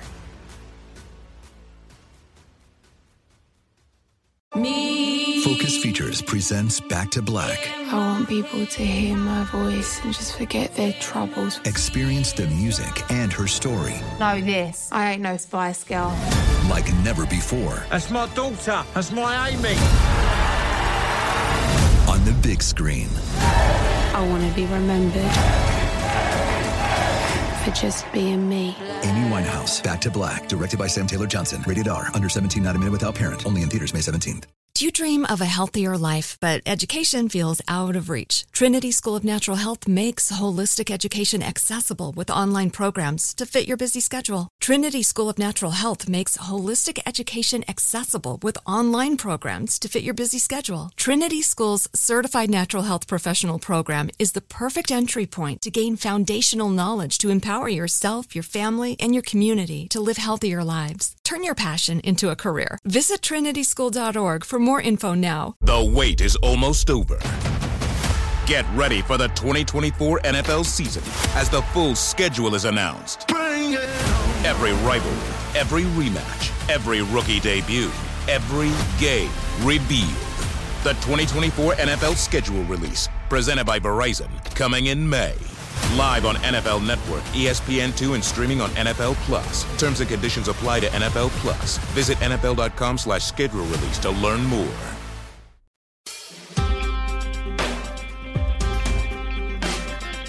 Hey everybody, welcome to It Could Happen Here. I am Robert Evans, and this is the show where we talk about how everything's kind of falling apart and how we might put it back together again in a way that works better than it did before, or do something different that is anyway, whatever.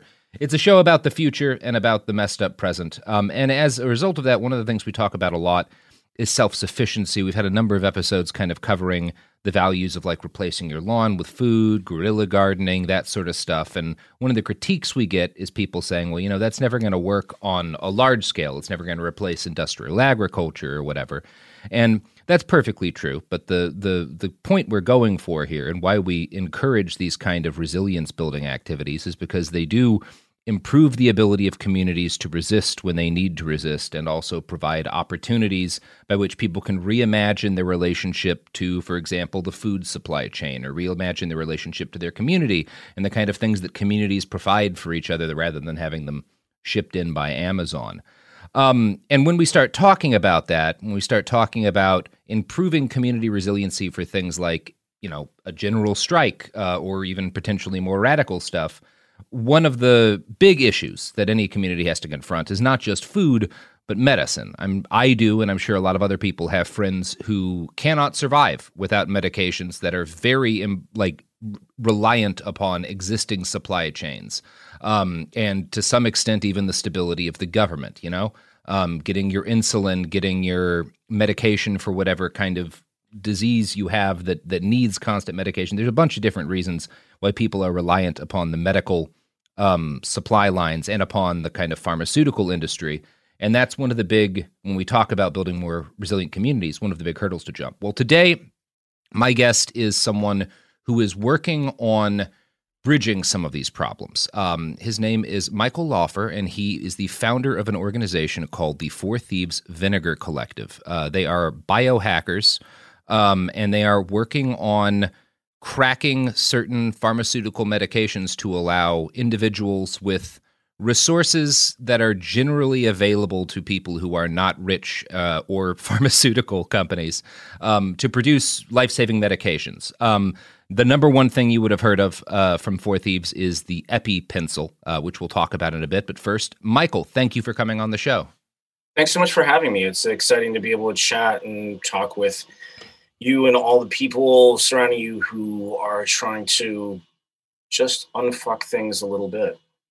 Yeah. And I most of the conversation I want to have today is on the unfucking of things variety, but I do think we should start with a little bit of technical talk. First, can you give people an idea of what kind of medications you and other people in the collective have figured out how to produce, and what kind of resources an individual needs to be able to do some of this stuff?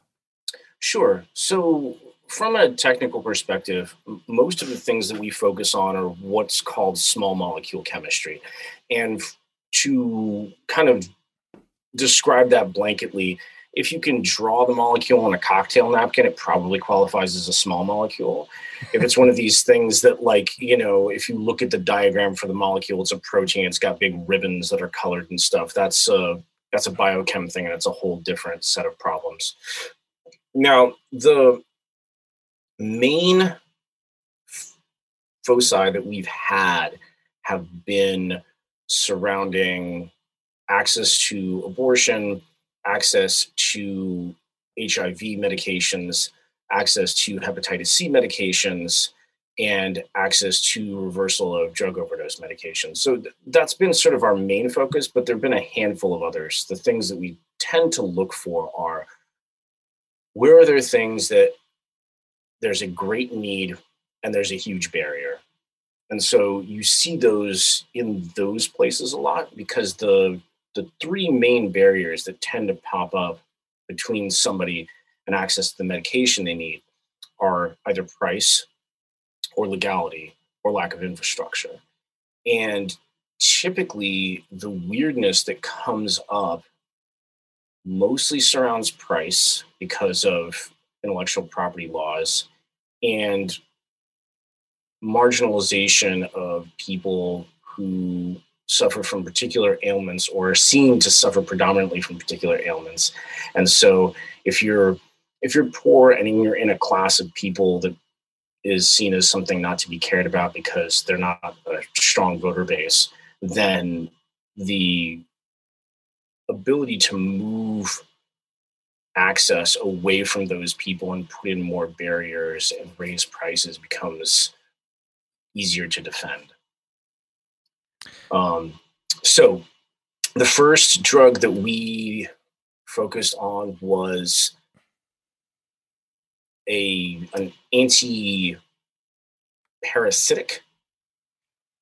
Toxoplasmosis is a parasite that's pretty innocuous for most people. Yeah, it's the one you get from cats, right? Or is this not Gandhi? Yeah, okay, no, yeah. It is the one you get from cats, and it's a really fascinating parasite too. It is, if you ever dig into the behavioral biology of it, it's a really, really fascinating parasite. I probably have it. I have 3 cats. I definitely have it.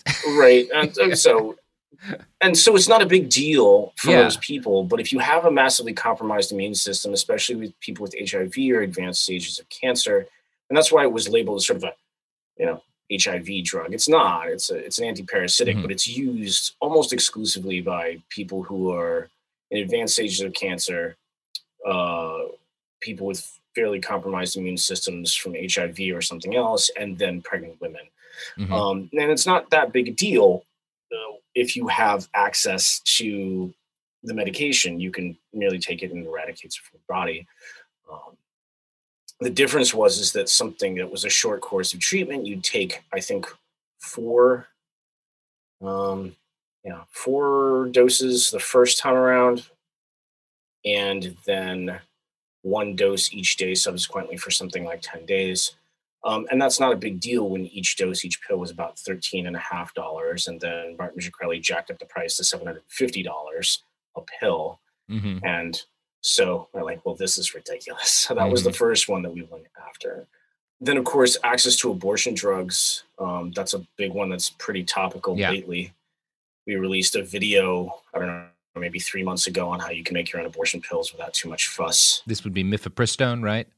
Mifepristone and misoprostol. So you can do it with just misoprostol, or you can do it in combination. Mm-hmm. And when you do it with just the one, with just miso, you have about an 85% chance of it working. And if you have both, it bumps it up to about 95. And what is when you're doing this, and we'll talk a little bit about the hardware, but like, what is the reagent that you have for this? Because I know that's been a big part of some of the discussions, is like, how do you get the things you make the medicines from, which is easier for some than it is for others? Sure. There are a couple different ways that you can go about that. The interesting but more difficult way, of course, is to do the chemistry from scratch, where, like you say, you get access to reagents, you do some chemistry, and you end up with the active pharmaceutical ingredient, which we lovingly refer to as the API, and then you package it somehow into a tablet or a pill or some other means of ingress into the body. The instructions that we distributed skip the difficult part, because misoprostol is an ulcer medication. And so, for instance, if you have access to Mexico or are in Mexico, it's kind of not a big deal, because as an ulcer medication, it's over the counter. And you can just go in and say, oh, you know, my grandmother can't get out of bed. She needs this ulcer medication. I need just a little bit of it to get her through the weekend. And then no problem. Not so easy in places where it's a little more controlled, like the US. However, one amazing trick when looking for medicines, access to medicines that are generally blocked from people that the existing power structure tries to disenfranchise from access, is you look and see if it's similarly used for other classes of person or being that the infrastructure does care about. So interestingly, you look for ulcer medications, you say, well, who else has ulcers that, you know, people might think are important people? That doesn't really come up, and there are other ulcer medications that are a little bit better. However, there are a lot of really wealthy people in the United States, and really wealthy people tend to keep horses.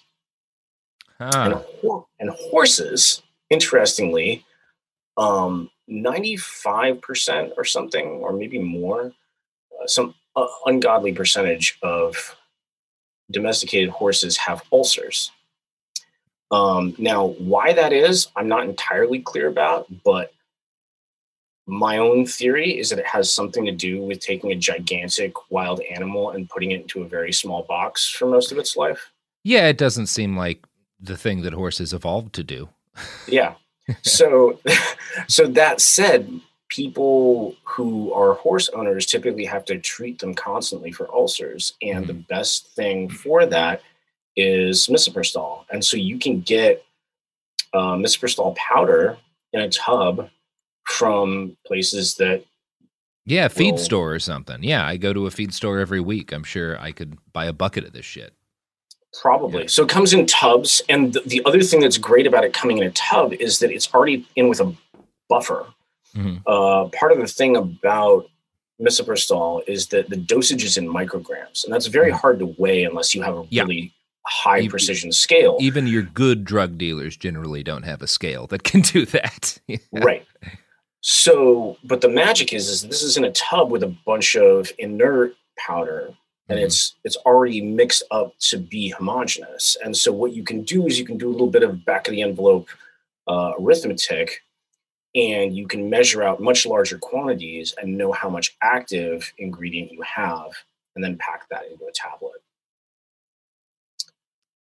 Wow. Yeah. I mean, that makes so much sense, and is also like the you have kind of the dark side and light side version. It's kind of the light side version of all of those people buying up ivermectin for nonsense. It's like, well, no, there's reasons to buy, like livestock medication, especially. I mean, I have a lot of friends who took fucking fish antibiotics back in the day, and this is kind of a much more using it in a much more rigorous way to provide people with something that it will be getting increasingly difficult to access in a lot of parts of the country. And it's just such a smart way of approaching it, I think. Yeah, and one of the things that becomes philosophically a bit sticky is when you end up talking about the importance of independent management of one's own health and decision making not coming from above. There's this difficult moment that I've had kind of having to cop to the reality that if you're building mechanisms to empower people to have access to make decisions about managing their own health, part of that entails realizing that will also lead to a lot of people making what I might think are bad decisions, but that the important thing is that it doesn't matter what I think, that people should not be controlled by other people. And if they make bad decisions, that sucks. And hopefully we can help that, but not lamenting the importance of, or not backtracking, not having some sort of retrograde regret about offering more access, even if people misuse that access to mismanage their own health. Mismanagement of health happens no matter what, right? It happens constantly, and people will ignore things that seem like they're bigger problems and don't get them addressed. And so I have to sort of retreat into this idea that more access to more tools is better, and that's just the way of it. And the problem. Yeah. Go ahead. I mean, the problem with ivermectin isn't the problem. The problem is not that people have access to ivermectin and so they're taking it in a way that is harmful to them. The problem is that people have been blinded by disinformation, and so are making a horrible healthcare decision. The fact that they have access to veterinary medication is fine. Right, exactly. And it's interesting that you say that, because I have a friend at Doctors Without Borders, and they are starting a couple of pretty strong programs to try and combat misinformation, because just from a metric standpoint, they look for sort of like what's killing the greatest number of people at the greatest rate in the worst way. And currently the thing that's killing the most people in the worst way at the greatest rate is misinformation. Yeah. And so, that's really the great danger. And one of the things I find really interesting about kind of what y'all have been doing, because obviously the question of how to fight the misinformation in the medical sphere is a much larger conversation without simple answers. When it comes to a question like, oh, hey, this pharmaceutical company jacked up the price by 750% for this necessary medication for people, a lot of people who have HIV. The solution to that is simple. You find a way for them to get it without paying hundreds and hundreds of dollars per dose. The question, some of the work y'all have done is with very mass needed products like the mifepristone, like the EpiPencil, where there's large numbers of people who need it. But one of the things I think is really cool is y'all are also working on hacking medications that are very niche, like very, very few people have this particular disease. And so the medication is costs as much as a fully loaded Toyota Tacoma, in order to... Oh, and sometimes far worse than that, because of this Orphan Drug Act that got passed in the U.S. and equivalents that exist in other places. You have all of these allowances that are granted to people who invent, I put in air quotes, because really they just purchase the rights to it. These orphan drugs, where when you talk about controls, it's kind of the most tragic incidence of that entirely, because what's happening is you've got somebody who has a very rare disease, and in many cases you have something that's the difference between somebody who just cannot function and they're dealing with their life kind of moment to moment. They're mostly cared for, and if they have access to a particular medication, then they can go through life in a fairly normal sort of way, where they don't need to be in assisted living, where they can do sort of basic things for themselves. And that seems so much more predatory. Mm-hmm. I mean, it's important, of course, to look at things with that macro lens as well and say what can do a lot of good for a lot of people. But then the sort of micro ethical lens needs to come out from time to time and say, all right, well, here's something that only affects a few 100,000 people across the world, but these are people who could just go through life normally if only they had access to a little bit of medicine. Yeah. And the only reason they don't is because of misplaced avarice, or all avarice is misplaced because of avarice. Yeah, and you're providing individuals, or a way for people to help individuals who have this problem and who couldn't possibly afford this because they don't have healthcare or something, a way to deal with these illnesses. And oftentimes, like even people who are insured don't get the medication that they need, or don't get it at an affordable rate because it's not seen as critical. Yeah. It's like, oh, well, there's a solution that's not as good, but it's much less expensive. So that's the only thing we're going to cover. And so, yeah. And you're saying, well, it should be your decision whether or not this is something you want to treat this way. And this is a way, if you have access, or this is a way for you to kind of, as you've been saying, like take your health care and your ability to get medication into your own hands and produce the things that you need without needing to beg an insurance company or GoFundMe $85,000 or whatever.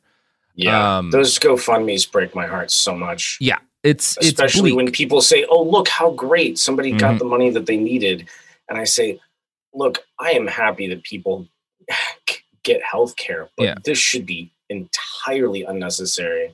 And the fact that this comes up is criminal. Yeah, we can as a species produce this shit for less than the cost of like a lamp, like why isn't this available? Now and that's what I think is kind of so powerful about what y'all are doing, and is that so often we kind of get stuck in this, like the horror of how bad healthcare is, of how fucked up the pharmaceutical industry is. And then we get our relief from that in these stories of people like crowdfunding so they can get their medication. And what you're saying is, well, what's actually much more inspiring than that is people just finding ways to make what they need. Again, kind of the most popular is the wrong word. The most press y'all have received, I think, is for the EpiPencil, which is an EpiPen is a device that you take that is used when people are going into anaphylactic shock, which is when they have an allergic reaction that will kill them if untreated, generally. And you inject it into your muscles, or generally like an EpiPen does the injecting. You just kind of put it in place. And it is a life-saving medication. When people need it, it's the choice between that and death. And they are very expensive. There is a company that owns the patent because of how the EpiPen actually does the injecting. The actual medicine is very cheap and very easy to make, but it's unbelievably expensive. And people die as a result of lack of access. And you've provided a way using both kind of this thing called a biolab that you've developed plans that people can build it for themselves in order to make this, and also using a 3D printer, you can make an EpiPencil, which is a little less, kind of a more analog version, I guess you'd say. No, it's equivalent. It's equivalent. It works the same way. The things that are different about it that are critical. The first one that you mentioned, of course, is that you can build it for a little over $30 US, and you can reload it for about $3. Unlike the EpiPen, which is I think it's about $650 for and that might be for a pair, but even so, it's two. But the other two critical differences are that EpiPens are single use, so you can't test whether it's faulty or not until you use it.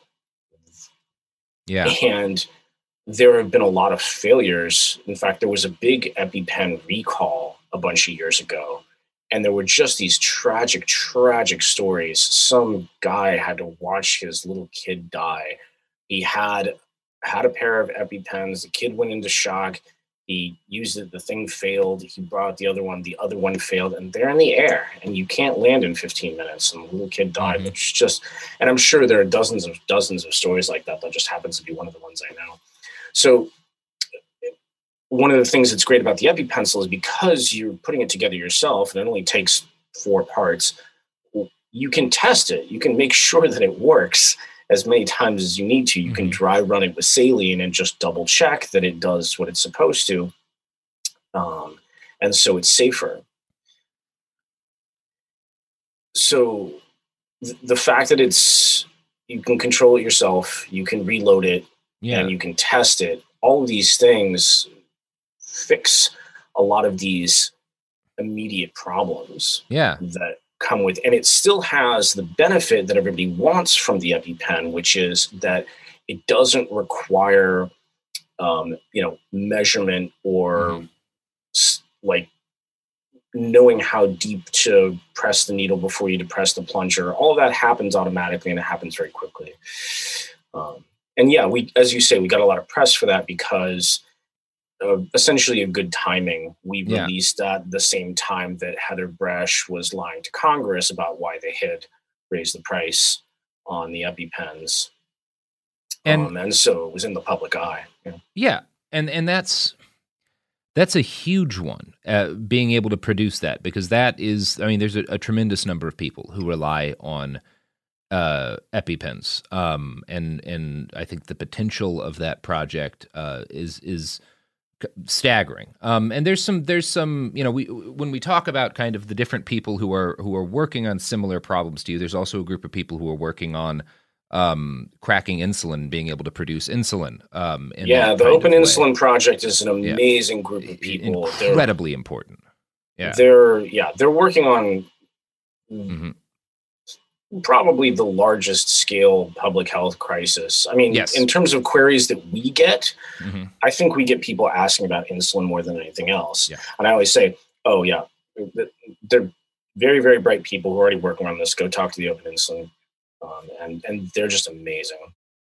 I want to move on because I want to talk about kind of the more philosophical dimensions of some of this. But before we get into that, I'd like to.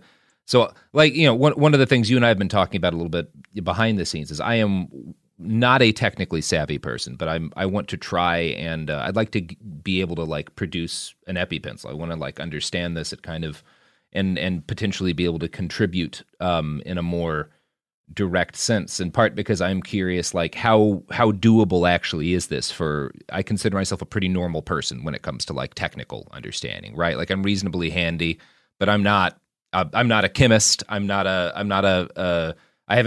no prior experience 3D printing or anything like that. What is required in terms of financial investment, and what is kind of your general estimate in terms of time to get up to, a kind of the level where you can start learning how to do some of this stuff? I think the barrier to entry is pretty low, depending on how you want to start. As I said, there are different avenues to doing it. You can, of course, one of the greatest hacks, if anybody listening to this doesn't pick up anything else, here's the best hack in terms of getting access to medication. You have a medication you don't have access to for whatever reason, assuming it comes in a capsule form, you can merely go to a chemical supplier, purchase the active pharmaceutical ingredient, weigh it out, put it into a capsule, and you've made your medication. That's a very simple thing. That takes nothing more than being able to read a scale and scooping powder into little, capsules. The next step up, there are things that you can do that are a little more involved. If you want to build an EpiPencil, again, this is 3 or 4 parts, depending on how you count. You take a needle from one syringe needle set, on, you put it onto a different syringe needle set, and then you put it into this auto injector that's designed for needle phobic diabetics. You load it with the epinephrine and you close it up and you're done. Then if you want to step into this a little bit further, if something is so barriered for whatever reason that you can't get the actual ingredient, then you might start messing around with our microlab. The microlab, I would say, probably takes around $100 US to build. But it's not super technical. Our latest version doesn't require any soldering. Everything snaps together, which is really nice. You can plug everything in. All the wires are just screw terminals, which is really convenient. And it takes some time, and you do have to load some code. But we're looking to release a new set of documentation in the summer that'll be very, very stripped down of, here's your bill of materials. You can order all of this stuff. Here's how you can put the disk image onto the SD card that you put in, and you should start it, and it'll wake up and work independently. We had a video of our head hardware guy actually building the microlab from just parts that were laid out on a table. And I think all told, it took him about 45 minutes. Oh, wow. Maybe a little bit longer. But again, like, granted, this guy's a hardware specialist and he, designed it. So for somebody who's not done it before, it might take an afternoon, but it's not a prohibitively long or involved project that, would take you weeks to put together, or any specialized understanding of, biomedical engineering or anything like that. Now, I kind of want to move at this point, because I think that gives people an idea of what's actually necessary, and they can go to y'all's website, or look up. You have plans on a GitHub if they want to kind of look at what's involved, and it's some of it seems a little daunting to me, like looking at the construction of the biolab. But that's going to be a project that I'll be engaging in over the next couple of weeks, so I'll keep people updated on how I do there. I want to move on to talk, Michael, about what you see as kind of the the potential from kind of a revolutionary perspective, from a perspective of actually building dual power of this project. And obviously you are in, I think, what would be called the early stages of this idea of kind of democratizing and decentralizing the production of life-saving medications. Although I guess you could argue in some ways it's kind of a return to more traditional attitudes about healthcare in a lot of ways. Yeah, there's a cyclic nature there. Mm-hmm. And in the sort of Zen mind, beginner's mind, we like to think that revolution is always in its beginning stages, right? Mm-hmm. That to say, over the past decade, roughly, looking at trying to find ways to give people more independent access that doesn't require infrastructure to medicines and medical technologies. The hope really is to create a certain amount of cultural shift. I remember at one point a friend of mine who, as a business school graduate, asked me a very sort of like business school type question where he said, how would you measure success of your project? And I said, well, we cease to exist as an organization. And he kind of had this moment of like, what do you mean? I said, well, we shouldn't be pushing this, right? The idea is that eventually the concept of managing your own health is sufficiently normalized that it's not something that has to be explained between people, but somebody says, oh yeah, I just did that up in my microlab.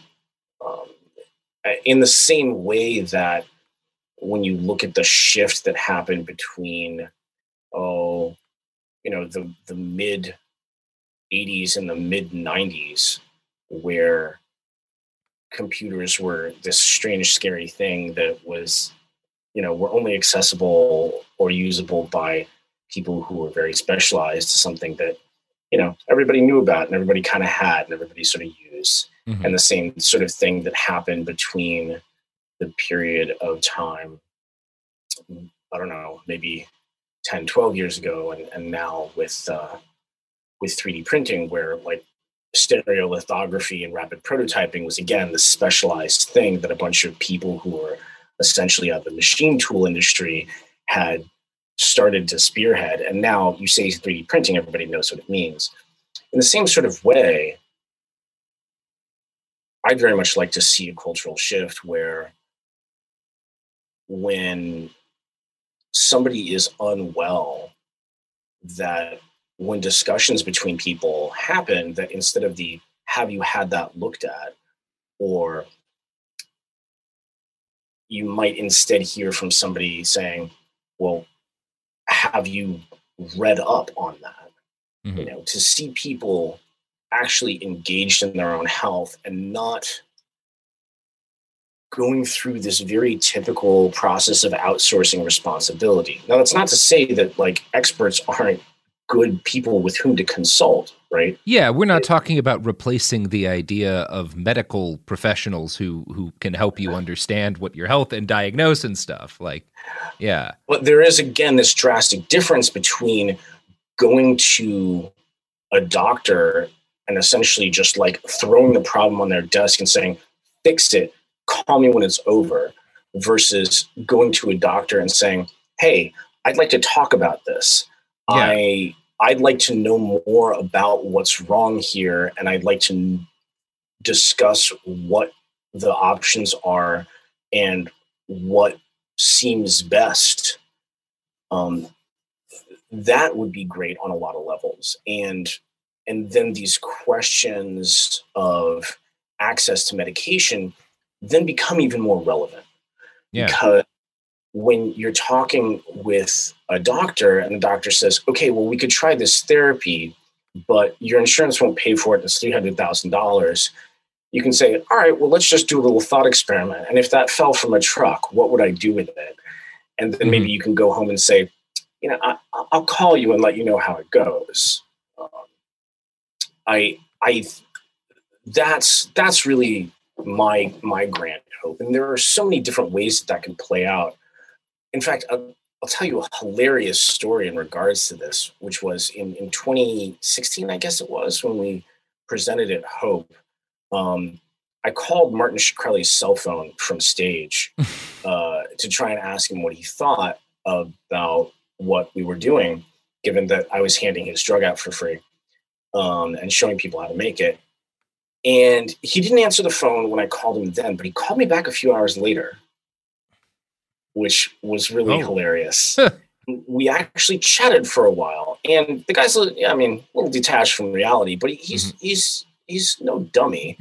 And when I sort of described what we were trying to do with the microlab, he had some interesting insights, and he said, yeah, one way I can imagine that working really well is if somebody with a little more knowledge of pharmaceutical medicine were to maybe build one of these and serve a small community. I think that could be very efficient. And I was like, that's a good thought. You chiseling bastard. Yeah. I mean, there's a degree to which that's kind of how I see the most realistic potential. This is not every individual making all of their medicine, but kind of like, we had during the fires last year when our local and state governments during the heat wave this year, like completely shat the bed. We had different mutual aid collectives do things like we are providing people with like, oh, it's a blizzard. We're providing people with firewood. We are providing people with cooling stations because of the heat. We are providing people with, they've just fled their houses. We have kits that have food and basic necessities so they can get through. Mutual aid collectives that are like, well, we specialize and we can produce this and this and this medication, like these three, and here's the information you can find online about our process so you know that we know what we're doing. And if you need these things, you let us know and we get them to you. And here's different ways in which people can volunteer if you want to help engage in this mutual aid process, even if you're not someone who's going to be doing a lot of the technical stuff. Well, we need people to go pick up parts, or we need people to do this, and you can help us here, or, I see a lot of all potential of that. And for I think, yeah, and I think in a similar way, right, a lot of that sort of thing's already happening Mm-hmm. in other realms, right, where it's a sort of thing where you might be building something, or you see some project on GitHub or whatever, and there are these STL files, and you go, oh gosh, well, I don't know how to do that, but oh right, XYZ down the street Mm-hmm. has a 3D printer. I'll go ask her. She's really good at making these things. And you say, hey, look, I have this thing. Would this be difficult to print? And with their experience, they can kind of look at it and be like, no, that shouldn't be too hard. I have some time this weekend. Maybe I can make that for you. And in the same way, if you say, hey, it looks like I seem to have this rare infection from whatever, or I have this odd condition. I wanted to try this medication because it might be really helpful, but it's not legal in this country. Do you think you could put this together? Again, you call somebody, and whoever's on the other line says, oh yeah, I have a micro lab. I can try and put a program together for that and see if I can make it for you. That sort of thing, I think, is a potentially really positive avenue for that sort of thing to proliferate. And again, eventually to have a cultural shift where the idea of medicine and medical technology not being something that comes down from above from some authority, but instead is something that's managed by people who are part of your community, who you already trust. I mean, that's why going to a doctor is so scary. They seem to be the arbiter of your fate. They're going to tell you whether you're well or not. And that is just the truth. And much better to have it where people are making up their own mind based on learning about their own health and consulting with people who can give them perspective. And if there's more of that, and if it's closer to the person who's actually suffering, that I think will be on the whole much better. Yeah, it's this and this gets tangled up in a lot of the more toxic things we've seen this year, but it's this understanding that with any given problem, if individuals trying to solve that problem have more autonomy, and part of autonomy is knowledge, that's nearly always better. The problem, of course, is that like we get into this situation we are now, where some people some people use, I want to take control of my healthcare to, do stuff that's nonsense, and that brings us back to the question of like, the quality of the information that you're getting is very important, right? Because if your research is some YouTube video that has convinced you that you need to, take this horse paste or something, then that's not good. But that doesn't change the fact that, like with food, like with everything that you need to survive, the more of a role you have in understanding that, deciding what to do with that, understanding where it comes from and how it is produced, not just like, not only is that, I think, more satisfying as a human, but it's also critical to your well-being. It's critical to on two levels, right? Yeah, on two levels, because not only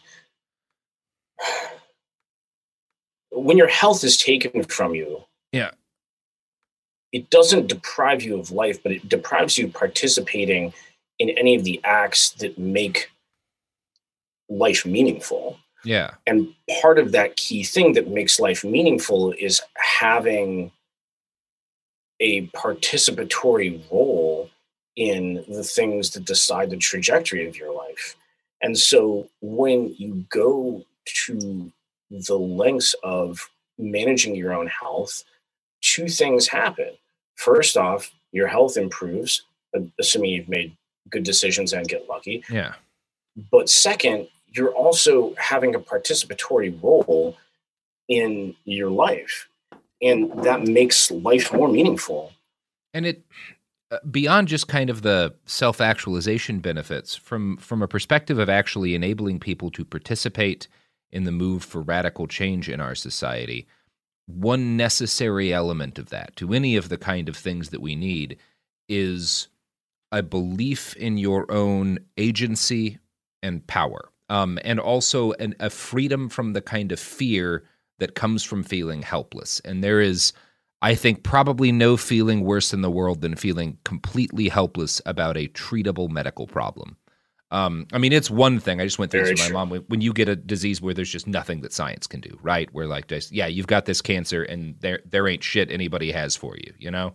That's one kind of horrible, but I think it's a lot less terrible than I have this thing that we can deal with, but I either can't afford it or I don't know that I'll be able to afford it. I lost my job and my healthcare in 2017, and so did a person who was on my healthcare with me that I love very much.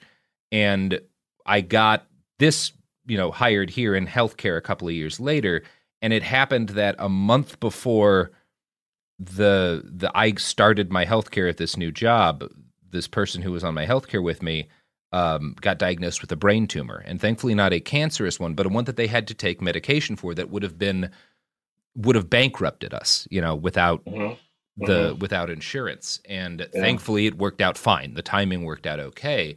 But there's not a week that goes by that I don't, and it is something that makes you less willing to take risks, less willing to participate in things that, because you have in the back of your head, well, I have to keep this job, I have to keep this insurance, I have to.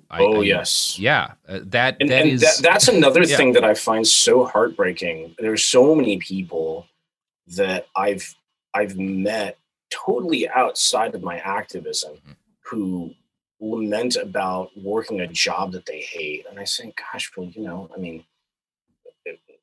you consider just bailing on it and looking for something else and trying something else. And they have this total paralysis of saying, but if I quit my job, I won't have healthcare. Mm-hmm.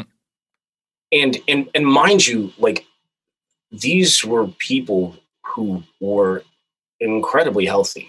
These were not people who had any regular visits to healthcare. They're just scared that if something comes up, they won't be able to handle it. And it's a perfectly well-grounded fear. But as you point out, what this does is it works as this sort of shadow oppressive mechanism to keep people from exploring, trying things, as you say, taking risks, or just doing things that don't involve an optimization toward a stable state of maybe just like, maybe I'll start a small business and it probably will fail, but that'll be a cool adventure. And most people, so many people, maybe not most, but many, many people get just terrified into this state of inertial paralysis. Yeah, and it contributes to people being afraid to take to the street to protest the police because maybe they get arrested, and maybe they get fired, and then, maybe their kid can't afford their there's 1,000 ways. I think, honestly, the fear of losing your health care is in some ways a greater counter-revolutionary force than any law enforcement agency could hope to be, because the fear is so much more immediate to so many people. Nobody talks about that. Yeah. And thank you so much for mentioning it, because it's something that, like, oftentimes I try to bring up when I'm discussing things in public fora, and oftentimes people kind of raise an eyebrow at me and be like, what's the big deal? And I'm like, no. Like, if you look 2 layers deep, there's something that's really working against people being able to exercise protest. And it's this really silent, terrifying force that seems to underlie everything. Yeah. And if you could alleviate that, if it could get to the point where people are like, yeah, the hell with it, I don't need a job to take care of me. Yeah. Then all of a sudden, so many possibilities just blossom in the mind. Yeah. If you have, like, say, if you're a parent who has a child with, who's insulin dependent, there's not a lot of difference in my mind between the fact that between someone holding a gun to your head and your boss being able to fire you and take away your kid's access to that insulin. There's not a tremendous moral difference to me. There's not a moral difference. I'd say getting a gun to your head is actually more likely to survive that. It's a lot safer. it's less inevitable. You could talk your way out of that. And I mean, there's whatever. But there are any number of things that might go wrong there. But if somebody takes away your insulin, that's the end of the story. Yeah, I guess the more salient point than the comparison is just they're both acts of violence. In every way that's meaningful, I think. They're both acts of violence. Well, and one way that when I rail against intellectual property as a concept and intellectual property law, the example that I give is I say, if somebody were dying and you knew how to save them, would you ever not tell them how and just let them die? Say, oh no, that idea belongs to me and I'm not going to share unless you pay me. Like, no human being that I think I've ever heard of would do that. Yeah. And yet this happens every day because we've sort of carried these questions of copyright into patent, and despite the fact that they're hundreds of years old and not applicable anymore, assuming they were ever applicable, and people just die because people say, oh, well, we can make more money if we do it this way. There's a fascinating thing going on there when you really drill into that idea, because I suspect there are a lot of people who are integral in propping up this system, both of kind of medical intellectual property and of just like the pharmaceutical industry, the way that it works, people in politics, huge numbers of people who are integral in some facet of keeping that going, who also, were they to see an individual in immediate medical distress, would never think of like getting their debit card number or whatever, like asking them for, would without thinking attempt, because that's what people do. And this is where we get into kind of some of these more philosophical anarchist ideas about what hierarchy does and what these structures do, because structures enable people to participate in evil that they never would as an individual. There's this easy route but the many easy routes that pop up that allow people, or force people to be displaced from their humanity in that sort of way, where, yes, of course, you help somebody up off of subway tracks if they've fallen. Yes, of course, if somebody were drowning, you drag them out and save them. And yet, just because it's a degree removed and it's mediated by an agency, suddenly it's so easy to forget and ignore and be sort of complicit in. Yeah. And I just to go back around to what Four Thieves is doing and what y'all are doing, it's one of the few projects going on right now that fits what my idealistic 19-year-old brain thought the internet would be 16, 15. Like when things were newer and a little less like, oh, this, like one of these days, this kind of shit's gonna happen. And that is, I think, that's not without value from, again, a revolutionary perspective. The fact that it is pretty rad. You know? Well, I mean, I will not deny the fact that it feels good. You know, I think that we all grew up with that sort of hope and belief that we were gonna open these new doors and there were gonna be these new possibilities, and things that we had been reading about in science fiction were going to become real. And there's a great satisfaction in not just witnessing your childhood dreams become realities, but actually, you know, having a hand in it. There's something quite satisfying about that. I will admit. Well, I think that's a pretty good point to close out on today. I don't need to take up too much more of your time right now, Michael. But as I told people, I'm going to be trying to get into some of this because I find it just both fascinating and incredibly hopeful. In a world where it seems like there are constantly forces conspiring to strip people of their ability to take control of critical aspects of their lives. You and your colleagues in this are trying to give people opportunities to take some power back for themselves. And I just think it's pretty dope.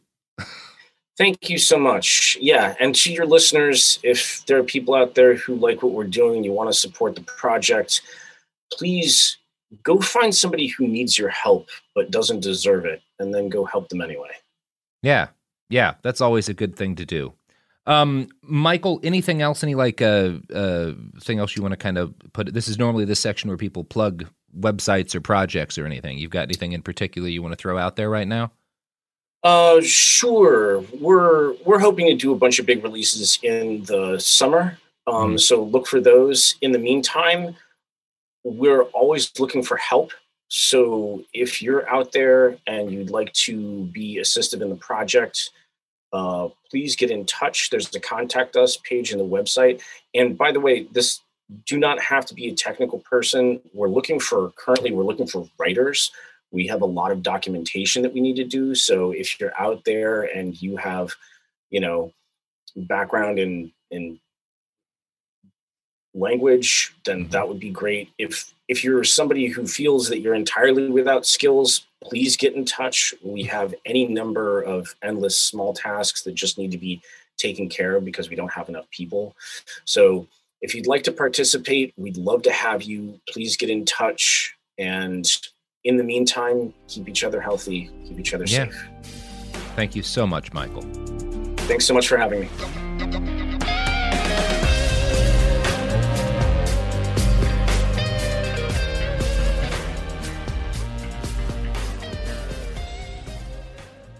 Hey, we'll be back Monday with more episodes every week from now until the heat death of the universe. It Could Happen Here is a production of Cool Zone Media. For more podcasts from Cool Zone Media, visit our website, coolzonemedia.com, or check us out on the iHeartRadio app, Apple Podcasts, or wherever you listen to podcasts. You can find sources for It Could Happen Here updated monthly at coolzonemedia.com/sources. Thanks for listening. Do you dream of a healthier life, but education feels out of reach? Trinity School of Natural Health makes holistic education accessible with online programs to fit your busy schedule. Trinity School of Natural Health makes holistic education accessible with online programs to fit your busy schedule. Trinity School's Certified Natural Health Professional Program is the perfect entry point to gain foundational knowledge to empower yourself, your family, and your community to live healthier lives. Turn your passion into a career. Visit trinityschool.org for more info now. This is Malcolm Gladwell from Revisionist History. eBay Motors is here for the ride. With some elbow grease, fresh installs, and a whole lot of love, you transformed 100,000 miles and a body full of rust into a drive that's all your own. Brake kits, LED headlights, whatever you need, eBay Motors has it. And with eBay Guaranteed Fit, it's guaranteed to fit your ride the first time, every time, or your money back. Plus, at these prices, you're burning rubber, not cash. Keep your ride or die alive at ebaymotors.com. Eligible items only. Exclusions apply. The wait is almost over. Get ready for the 2024 NFL season as the full schedule is announced. Every rivalry, every rematch, every rookie debut, every game revealed. The 2024 NFL schedule release, presented by Verizon, coming in May. Live on NFL Network, ESPN2, and streaming on NFL Plus. Terms and conditions apply to NFL Plus. Visit NFL.com/schedule release to learn more. With every CBD product claiming to do something different, it's nearly impossible to decide what's best for you. Lazarus Naturals pioneered the farm-to-front-door model of transparency, where they handle each step of the production process to ensure quality, potency, and consistency. Scannable labels allow you to see the test results of your hemp batch, so you can be confident in the safety and quality. Visit LazarusNaturals.com today. Lazarus Naturals, committed to improving your life as well as the world around you. Not available in Idaho, Iowa, or South Dakota.